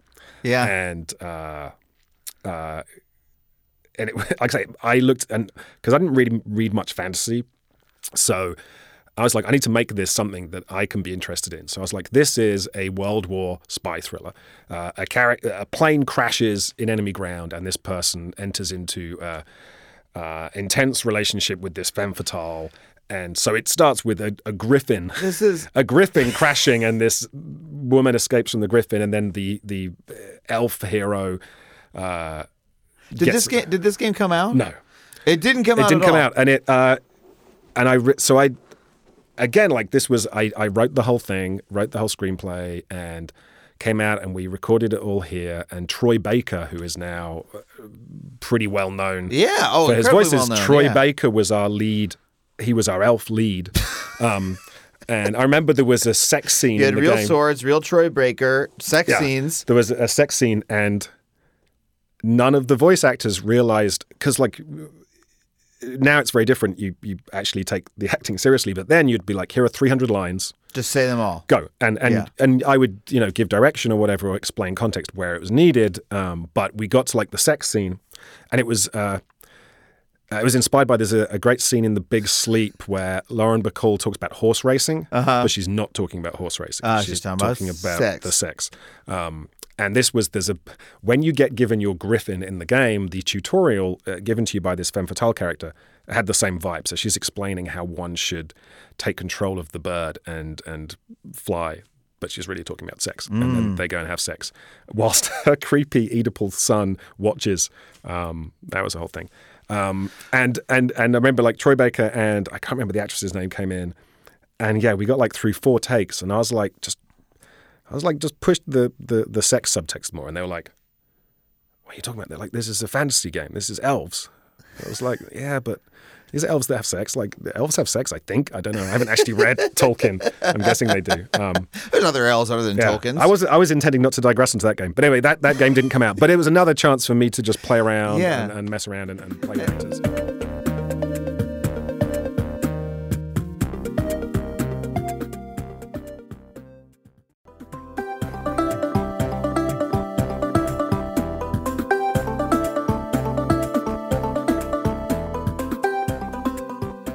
I really got to hear about how you got to the game. Like, how did you come to her story? Fast forward. So the next game I made was Silent Hill Shattered Memories, which actually was the first good game I made. And a lot of people loved that game and did a lot of interesting storytelling stuff. And that was the first time I sat with a blank sheet of paper and was like, I get to play in Silent Hill, and it's not a remake. I'm not fixing a broken project. You're actually writing the game. So, and at that point, Silent Hill as a franchise was one of the few franchises that gave you permission to do interesting story things. It's set in the real world. You're dealing with characters that have an inner life. Like horror games back then were the only games where you could get away with it not being fun and empowering constantly. So you could actually make the player scared or disempowered. Of my ideas from the interactive fiction world about framing devices, protagonists, unreliable narrators, exploring theme through puzzles, like all that stuff, and put it into this game that was ultimately about the complicated grief of a teenage girl. And I would never have been able to pitch that to a publisher outside of that. Aside of it being a Silent Hill game. And I remember countless times it would be reviewed by publishers and producers and things, and they'd be like, "Oh, this isn't for me, but I get it's Silent Hill." So, so that was the point where I sort of sat back and was like, "Oh, this is the thing I've been wanting to do all this time." is tell these interesting interactive stories. And I've ended up in this position where I'm getting to write and direct these things. And this was the point where around that time you had things like BioShock, right, where it felt like that idea of like a prestige single player story game that people outside of games are going, oh, BioShock is clever and interesting. I was getting write-ups places. Yeah. It felt like, oh, that's a thing. Like, I want to work on more of these meaty story-driven things that are doing interesting things with narrative. So then the next project was another reboot. It was a reboot of the Legacy of Kain series. I remember those games, yeah. You know, again, like as a game franchise, especially like Soul Reaver, they were notable for being not serious, but like they had this Shakespearean tone and some very layered storytelling that got very complicated, and these very memorable kind of anti-heroes, very atmospheric games.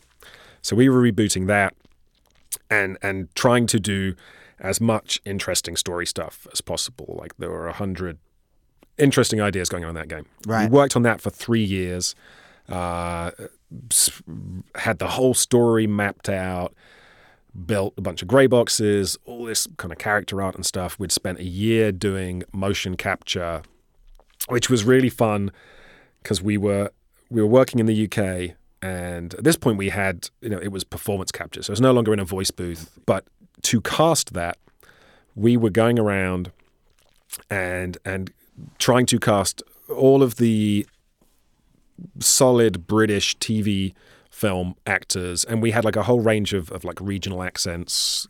And everyone we spoke to would be like, I'd love to do this, but I've just signed up for 9 months exclusivity to HBO. I'm only in 2 scenes, but they don't know when they're going to shoot them. And we were like, what the hell is HBO working on? They booked up all of these actors, and then it was Game of Thrones. So we were competing. In fact, our original lead, we shot like a vertical slice with our lead, and he then dropped out because he was signed up as one of the Dothrakis. So we did that. So we did we spent like a whole year shooting that with some fantastic actors. And after 3 years, that was canceled. The game was canceled after 3 years of work. Yeah. Game development, man. Fuck. And this was a point where I guess like the PlayStation 4 was not yet out, was on the horizon. Mobile gaming had happened, and the billions of dollars of revenue from free-to-play stuff was a thing. And so the game publishing companies were kind of terrified. They were like, will people buy the next generation of consoles? Games are costing 100 times more than they used to. Can we even make money doing these things? Like, games as service is now a thing. I mean, we can't make single-player games they're still anymore. in the middle of having that, like, when... we've got free games competing with $60 games, and the $60 games cost untold millions to make and years. Like, how is the numbers are not adding up is like a problem that like all developers are grappling with right now. Yeah. So at that point, I kind of looked around and I was like, geez, maybe no one's going to make these games that I want to make. Like, how many people are making a big budget single player thing right now? Right, you just had a project you're on for 3 years canceled. Yeah, it's gonna be like Naughty Dog is probably making one. Yeah.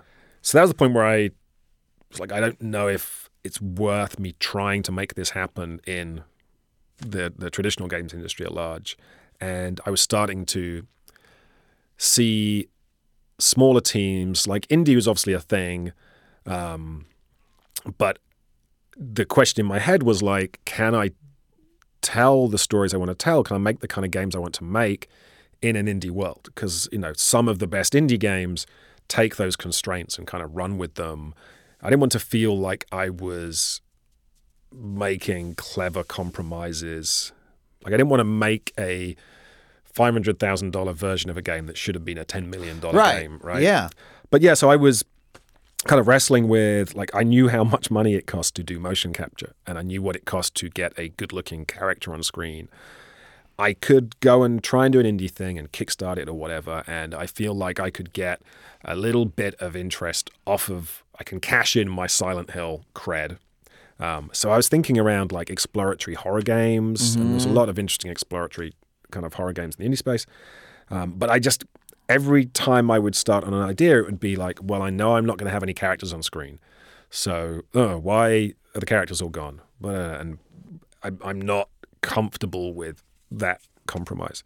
But I was seeing teams like Simago, who this incredible series of games, starting with Year Walk and then Device 6, that were these phone games that for me fully executed on what those games should be. Like the games they made, it didn't feel like if you gave them an extra $5 million, that game would be any different. Right.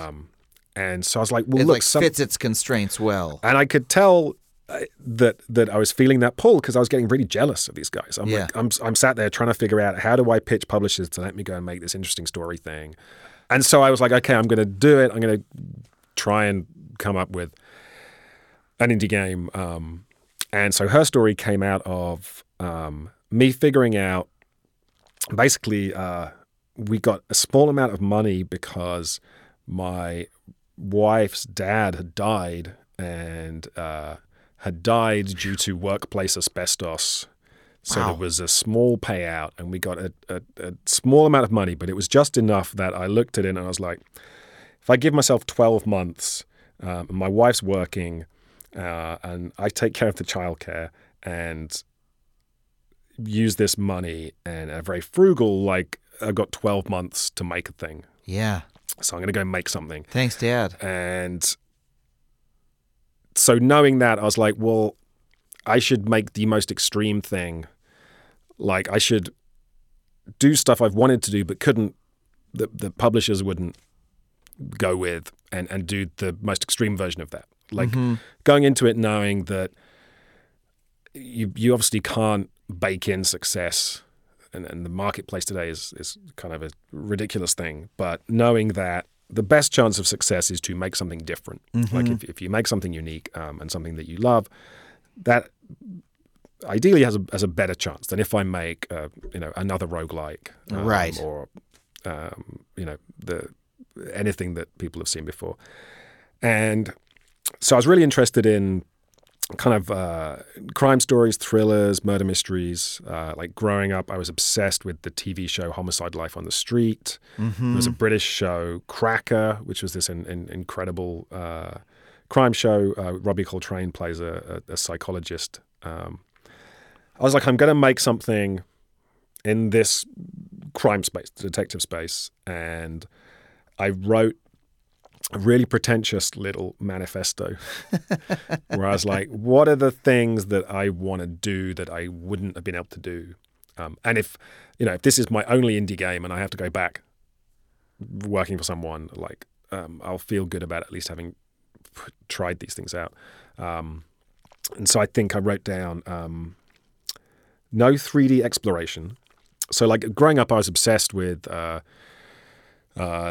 Looking Glass games, Thief, Deus Ex, System Shock, Underworld. Those certainly Shattered Memories was a love letter to those games, in that it was very much about this seamless world that was very immersive and about just inhabiting that world. Yeah, you're like, I'm going to do the opposite of that. Yeah, because I had the suspicion, and I realized this in making those games, and you see it in BioShock and you see it in Gone Home. As much as people talk about environmental storytelling, I was aware that if you want to tell plot, you do it in your audio logs. You think like BioShock famously never lets you interact with people. It's all behind a glass door, or it is an audio log. Gone Home was really interesting to me because when I tried to process like what makes Gone Home moving to me, it was the voice performance that reads out the diaries. It's like that's the bit that tugs at my heartstrings. And I knew that the developers of Gone Home originally, I believe, were being very authentic. Like there wasn't going to be anything in that game that wasn't what you would chance across. Yeah. So it didn't have voice recordings in it. And they weren't going to use that kind of BioShock trope. Yeah. But then when they were playing it, they felt like they were missing something. And they said, well, how about we just without there being any reason for it, like play the voiceover of these diary entries when you find them, and that worked. So it's true. I mean, I remember from Gone Home, one of my favorite moments in that is when you discover the dad's, you're learning about the dad, and you discover the box full of unsold self-published novels, you know? Yeah. And that is, I think, a good example of here's a story beat that I literally got by discovering something. You're like going through this whole area, and sort of at the end of that little branch, you find that box, or towards the end. I don't even know where it was. I just remember that moment. And you, oh, wow, I learned something about him. It felt like a story beat. But at the same time, it's so hard to do that just by discovering things. How do you tell a story that way? And even when I'm thinking about, again, I always think about like Riven, the Myth sequel where you're exploring and like discovering. That's such a good game. Yeah, wonderful game. But when it comes time for the story, you find a book and you read the journal entry. Yeah. You learn all about the characters by or seeing you what's get a in their little bit of drawers. green screen of an actor walking on screen and going, oh, you are trapped in this cage. I will now talk to you for 5 minutes. Yeah. And then I will release you from the cage. Yeah. Once my exposition is done. Yeah, and I've left the room entirely. Yeah. It's so fair point. Story movement is hard to do with environmental storytelling. With environmental storytelling, you can get the context. Yeah. But you can't get... And a lot of those games, and I was thinking a lot about what is interesting about detective stories. And working on Silent Hill, I knew that, especially like when we did Origins, because we had so little time, we said we're not going to do anything innovative. We are going to just take the template of the classic Silent Hill games and run with it. And you have the atmosphere of the environment, but you know that the story is happening through these little beats and through the cutscenes. Like there'll be the notes, and then maybe there'll be a big cutscene for a big character moment. So kind of thinking about it, I wanted to figure out what did it look like if I threw that out. And simply, again, coming out of the text world, I knew that people had done interesting things that were not spatial. The other thing I put was a game about subtext, the process of working on Legacy of Kain and trying to write an incredibly true and deep script for the actors to perform. I would occasionally encounter conflict from the publisher where there was this sense in games that, like the story sometimes is also performing duties as the tutorial and as your mission briefing. And this idea that, well, if the protagonist is you should be under no illusions as to the protagonist's desires and needs. And like I would get notes. In this scene, the character never says what they're thinking. And I'd be like, well, yeah, that's like how you write. like that's writing. Yeah. That's called subtext. And they'd be like, I really feel like the character should just say what they want in the scene. I'm like, no. But you get like the example I use like in a video game, a character can say, I want to go kill the dragon. Yeah. And they mean it. If it was a movie, I want to go kill the dragon would mean I'm thinking of leaving my wife, or like I need to prove myself to my father. Or how something does like the person say, I'm going to go kill the dragon? Yeah. Like, what is the performance? Do they seem a little unsure about going to kill the dragon? But essentially, there's subtext into there. And so I was like, I want to just go and do something that really leans into that and proves that it's not a problem if all the interesting information is not in the text. And then the third and final thing I wrote was no meaningful state change.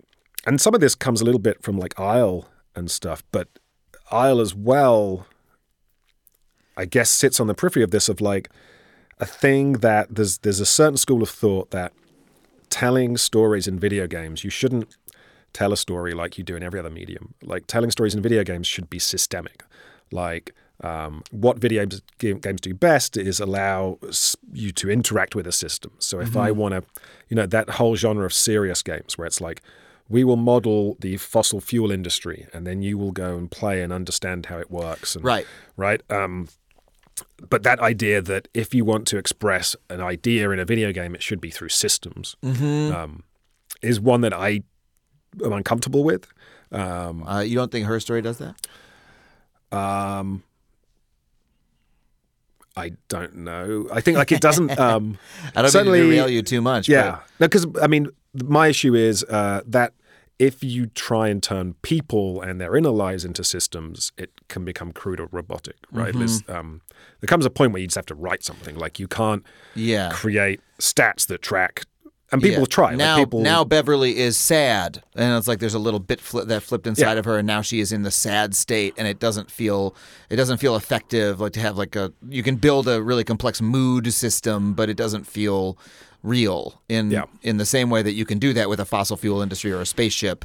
With the human heart, you just have to write it. Yeah, exactly. So I was like, I will make a game with no meaningful state change, but the biggest innovation that I was keen to explore was, having spent 3 years working on this ambitious narrative game with a team of like 100 people. It's a horrible process. Yeah. And I knew I was jealous of the idealized version, at least, of like how, in theory, a good movie gets made, where a single writer or pair of writers sits in a room for a couple of years and thinks about the story until they have the perfect screenplay, which has all of that thinking and is the ultimate blueprint.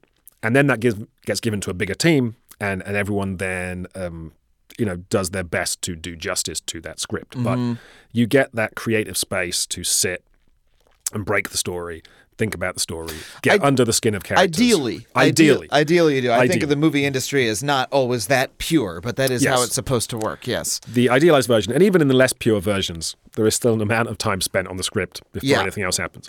Whereas in every video game that I knew, even some of the more famous ones, day one, there is a team building stuff as you were trying to write the story. Yeah. So if you are, famously Ken Levine on BioShock Infinite threw out like a whole area of the game, because at that point, once it had all been built and textured, it was like, it's actually not going to work for the story we're telling. Yeah. I was like, I'm going to give myself 6 months, which is a luxury. I won't touch a computer. I just want to figure out this thing and wow. the story, and that started with a lot of research. So I did all the training for being a homicide detective and how to conduct interrogations. I came out of that project, I really want to murder somebody, just because I feel like I know how to get away with it now. I feel like I know how to do the interviews. And anyway, like just ahead of that true crime explosion, I was like, oh shit, there's loads of footage online of real interviews with people that has been released in Discovery and in trials and whatever. Mm-hmm. And so I had a week where I watched hours of like the Jodi Arias trial was a big thing here. And they have all of her interviews with the police recorded, and you can just watch them on YouTube. Wow. And then read the comments of idiots playing judge and jury. But I found that very affecting, like the intensity. If you have someone that has committed a crime like that, there's probably reasons for it, right? And they've probably never had a chance to sit down and talk to someone about those reasons in their life. And so the homicide detective does this thing of like, hey, you can talk to me. I'm just here to listen, and asks open questions. And it becomes like a therapy session. And it's the first time, these people often have spoken about these things. So it's a very intense, private thing, but with the framing of a homicide detective who's trying to get a conviction. And how did you? Were you also coming up with the game design idea at that point of it being this random access sort of way of walking? So really, all I knew was, like early on-ish, I knew it was going to be about police interviews. Mm-hmm. I was like, I want to make a detective thing. I want to make a crime thing. And I was like, I loved, like, for me, the interview room sequences in Homicide: Life on the Street were the most interesting bits. And it feels like that's a clever thing to do, because I'm not doing car chases. I'm not having to model all the world, whatever. So it's going to be to do with interrogation rooms. And that was kind of what I knew. But I didn't know, was it going to be cartoon characters? Was it going to be choose your own adventure dialogue choices? Like, I didn't really have a sense of what that was. Went away and did all this research, got really into watching all these videos, downloading transcripts of interviews and reading those.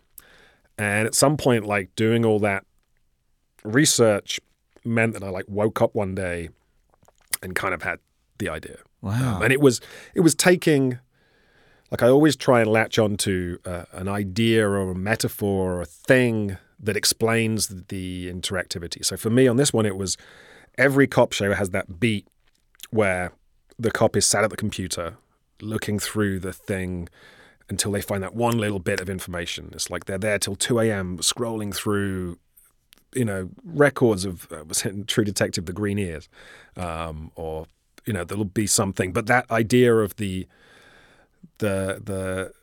effort, the labor of searching through, or like in an old show, it would be a microfiche in the library, and they'd be looking through old newspaper reports until, oh my God, there it is in 1967. So happened, whatever. And you just sort of came across that as the fun thing. So I think I kind of latched onto that as a structure to it. But I woke up and I was like, oh, it's the videos I've been looking at. Why don't like that the content? Yeah. And this idea of, well, why am I watching police videos? Or it's not live, it's a cold case. Well, that means I'm looking at them through something. Oh, it's one of those computer interfaces that we see in shows and movies. Yeah.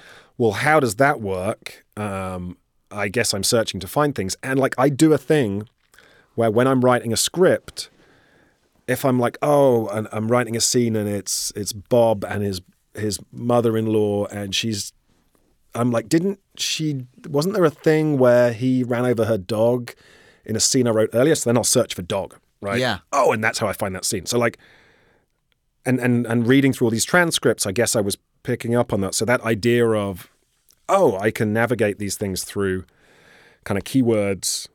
Yeah.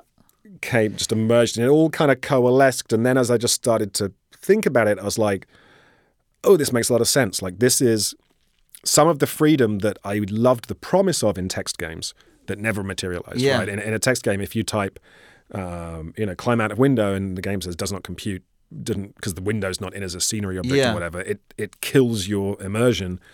Whereas if I'm Googling for something or searching for something and the word is not there, it doesn't break my worldview. It's just like, oh, I get it. It makes sense. And in the same way that one of the things that's so cool about the game is that, like you said, there's no state change. There's no marker of progress. In fact, my memory is that there isn't really even a win state, particularly, unless I'm... You can trigger a thing that happens. You can trigger a thing, but the satisfaction is... you play until you've solved the mystery, really in your own mind. Yeah. You've got your notes and you're filling in all the blanks, right? And you've got your notebook off to the side of the game, which in the new game, in Telling Lies, you've got a notepad app right there, which is even better. And it actually makes it a really great stream game. I was playing it on stream and it was really great because I kept my notes in the little on-screen notepad and then I updated it every time I watched a clip while all my, viewers watched and we were so it's like we're filling in the blanks together. Anyway, all you're really giving folks is a bunch of video clips and a somewhat constrained way to search through them. And all the rest of the interactivity is happening in my head. I'm going, oh, wait, she mentioned, an address. Can I search for the address? Or she said this. Wait, is there I'll make a really little spoiler for Telling Lies. Is that okay? I think it's an early game spoiler. There's an early clip that you find. I think you designed for us to find it early, where the character says, "You're watching only one side of a Skype conversation," and he says, "Okay, who am I? My name's David, and I live here, and this is my life. And, when I was 18, this happened to me. And I wrote all that down in my notes. Okay, this is David, right?" And then the trick in Telling Lies is that you're trying to find the other half of the Skype conversation, the other person talking. And so I specifically went and hunted down that, and then it turns out he's talking to his superior as a spy, and the spy's like, "All right, tell me your backstory. Tell me your fake backstory."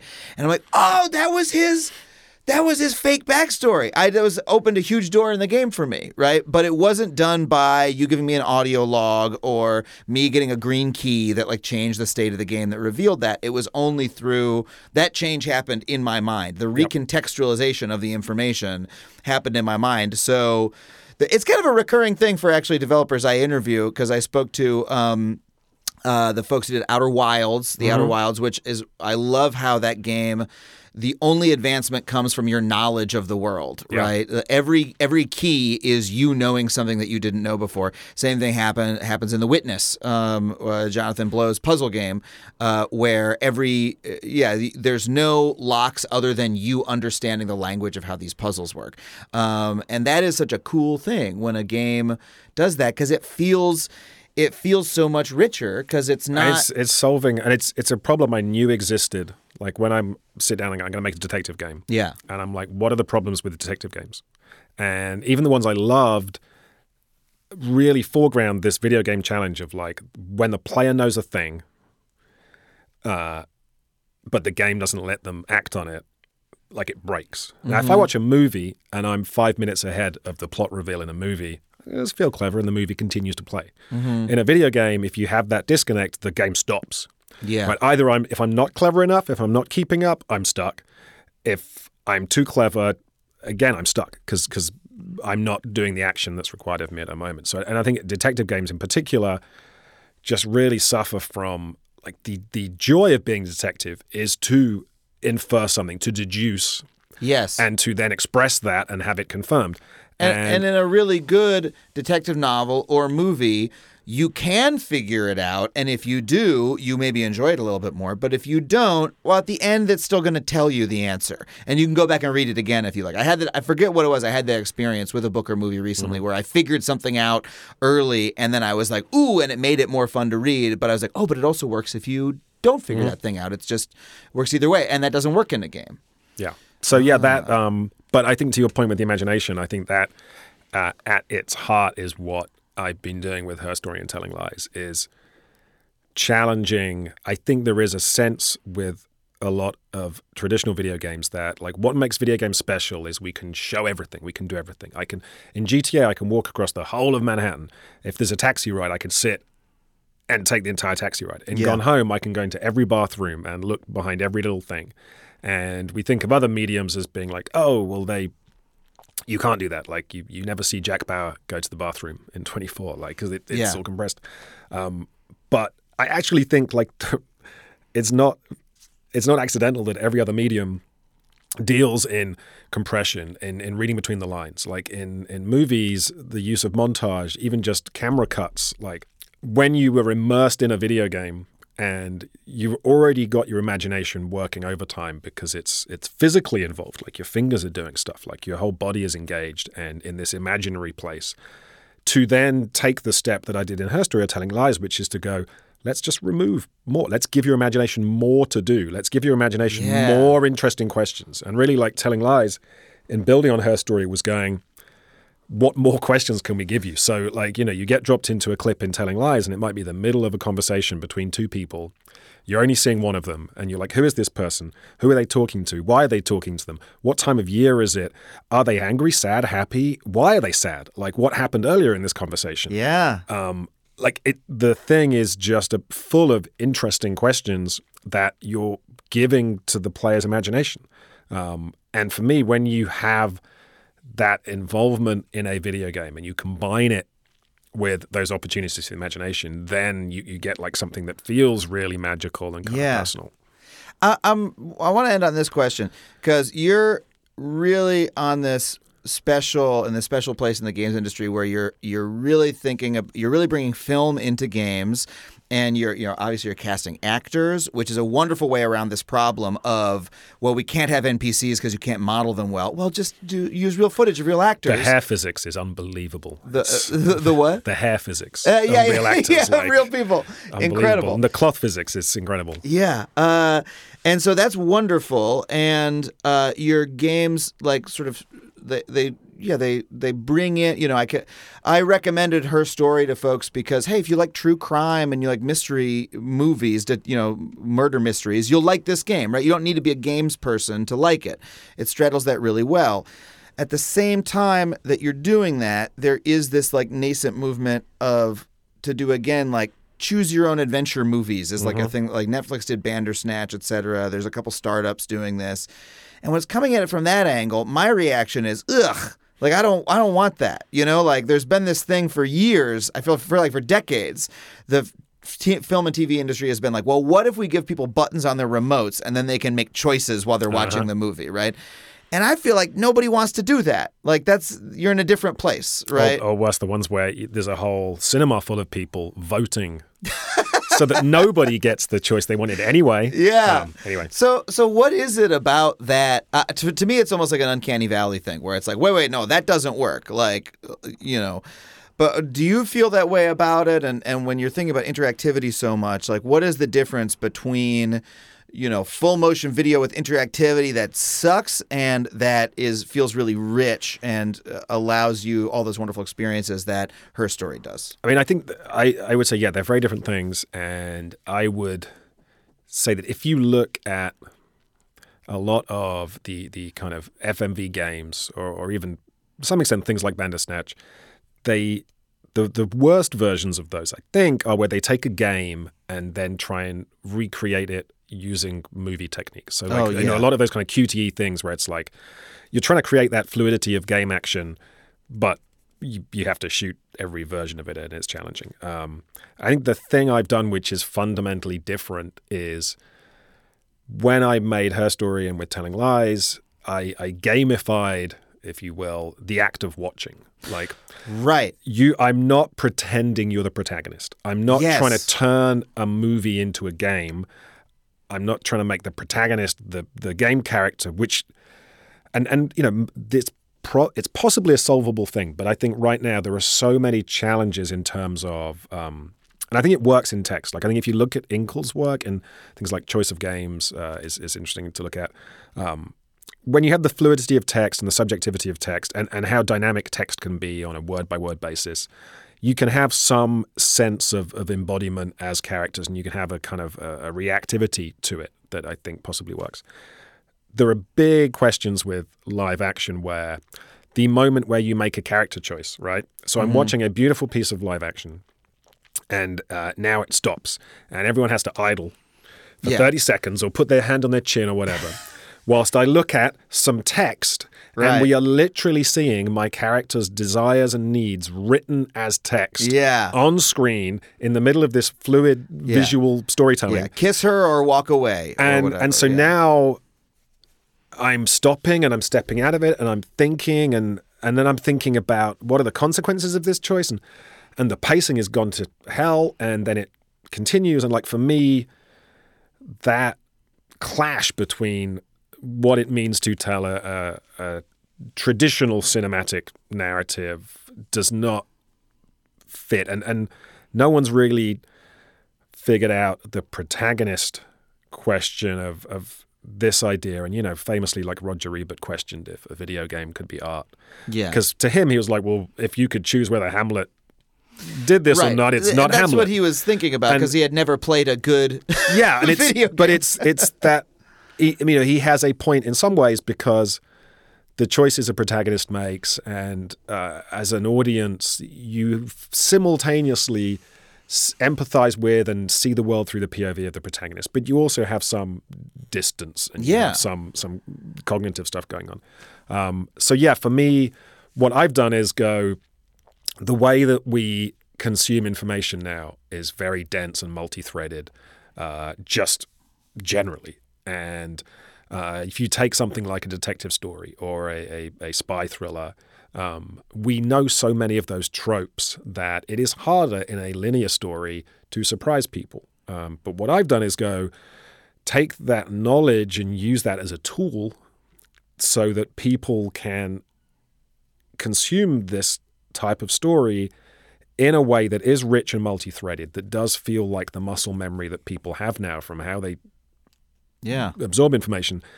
and all that knowledge they have about genre and tropes and what their expectations are, like that will help them put these jigsaw pieces together.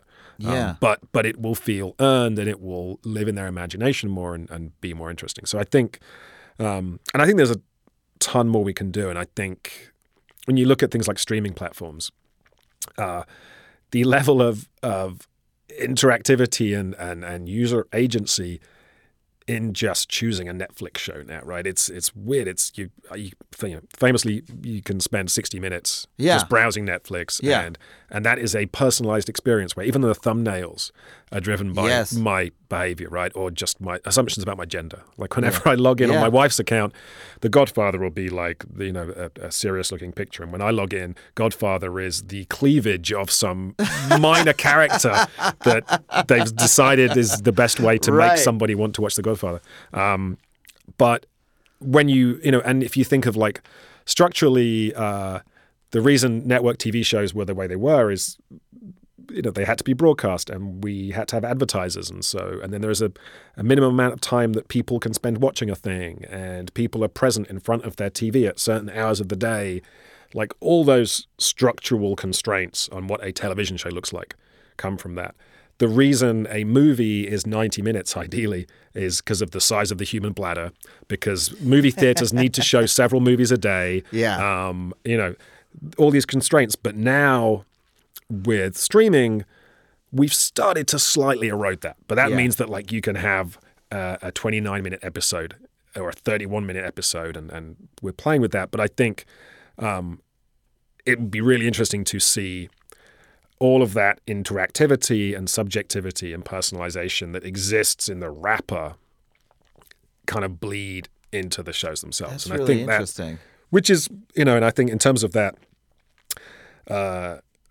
sense that the industries are kind of converging slightly, I think my approach with Her Story and Telling Lies of going, let's think about the experience of watching things, of putting story together and make that subjective and personal and interesting and richer.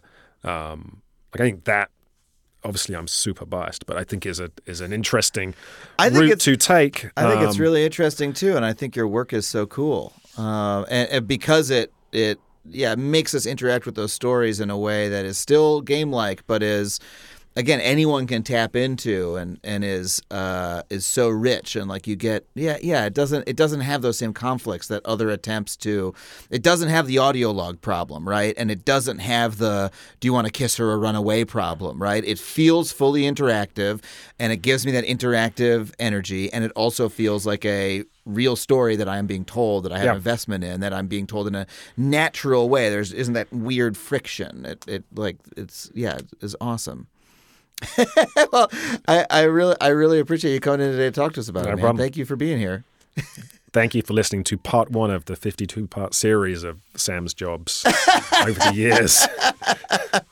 Next time we can dig into what it's like working for a database company a little bit more. They used to data mine our toilet breaks, which are you kidding? Is the whole thing, which is now the world we live in. Like I think everything that's happening now with big data. I saw happening then, because they were like, incredibly prescient. Key card every door. They know how long you spend in the bathroom. Well, thanks so much, man. Thank you. Well, thank you once again to Sam Barlow for being on the show. That is it for us this week. My name is Adam Conover. I want to thank our producer, Aristotle Acevedo. Hey, you can find me on social media at Adam Conover, wherever you want. You can follow me on Twitch at twitch.tv/Adam Conover. And until next week, we'll see you next time on Humans Who Make Games.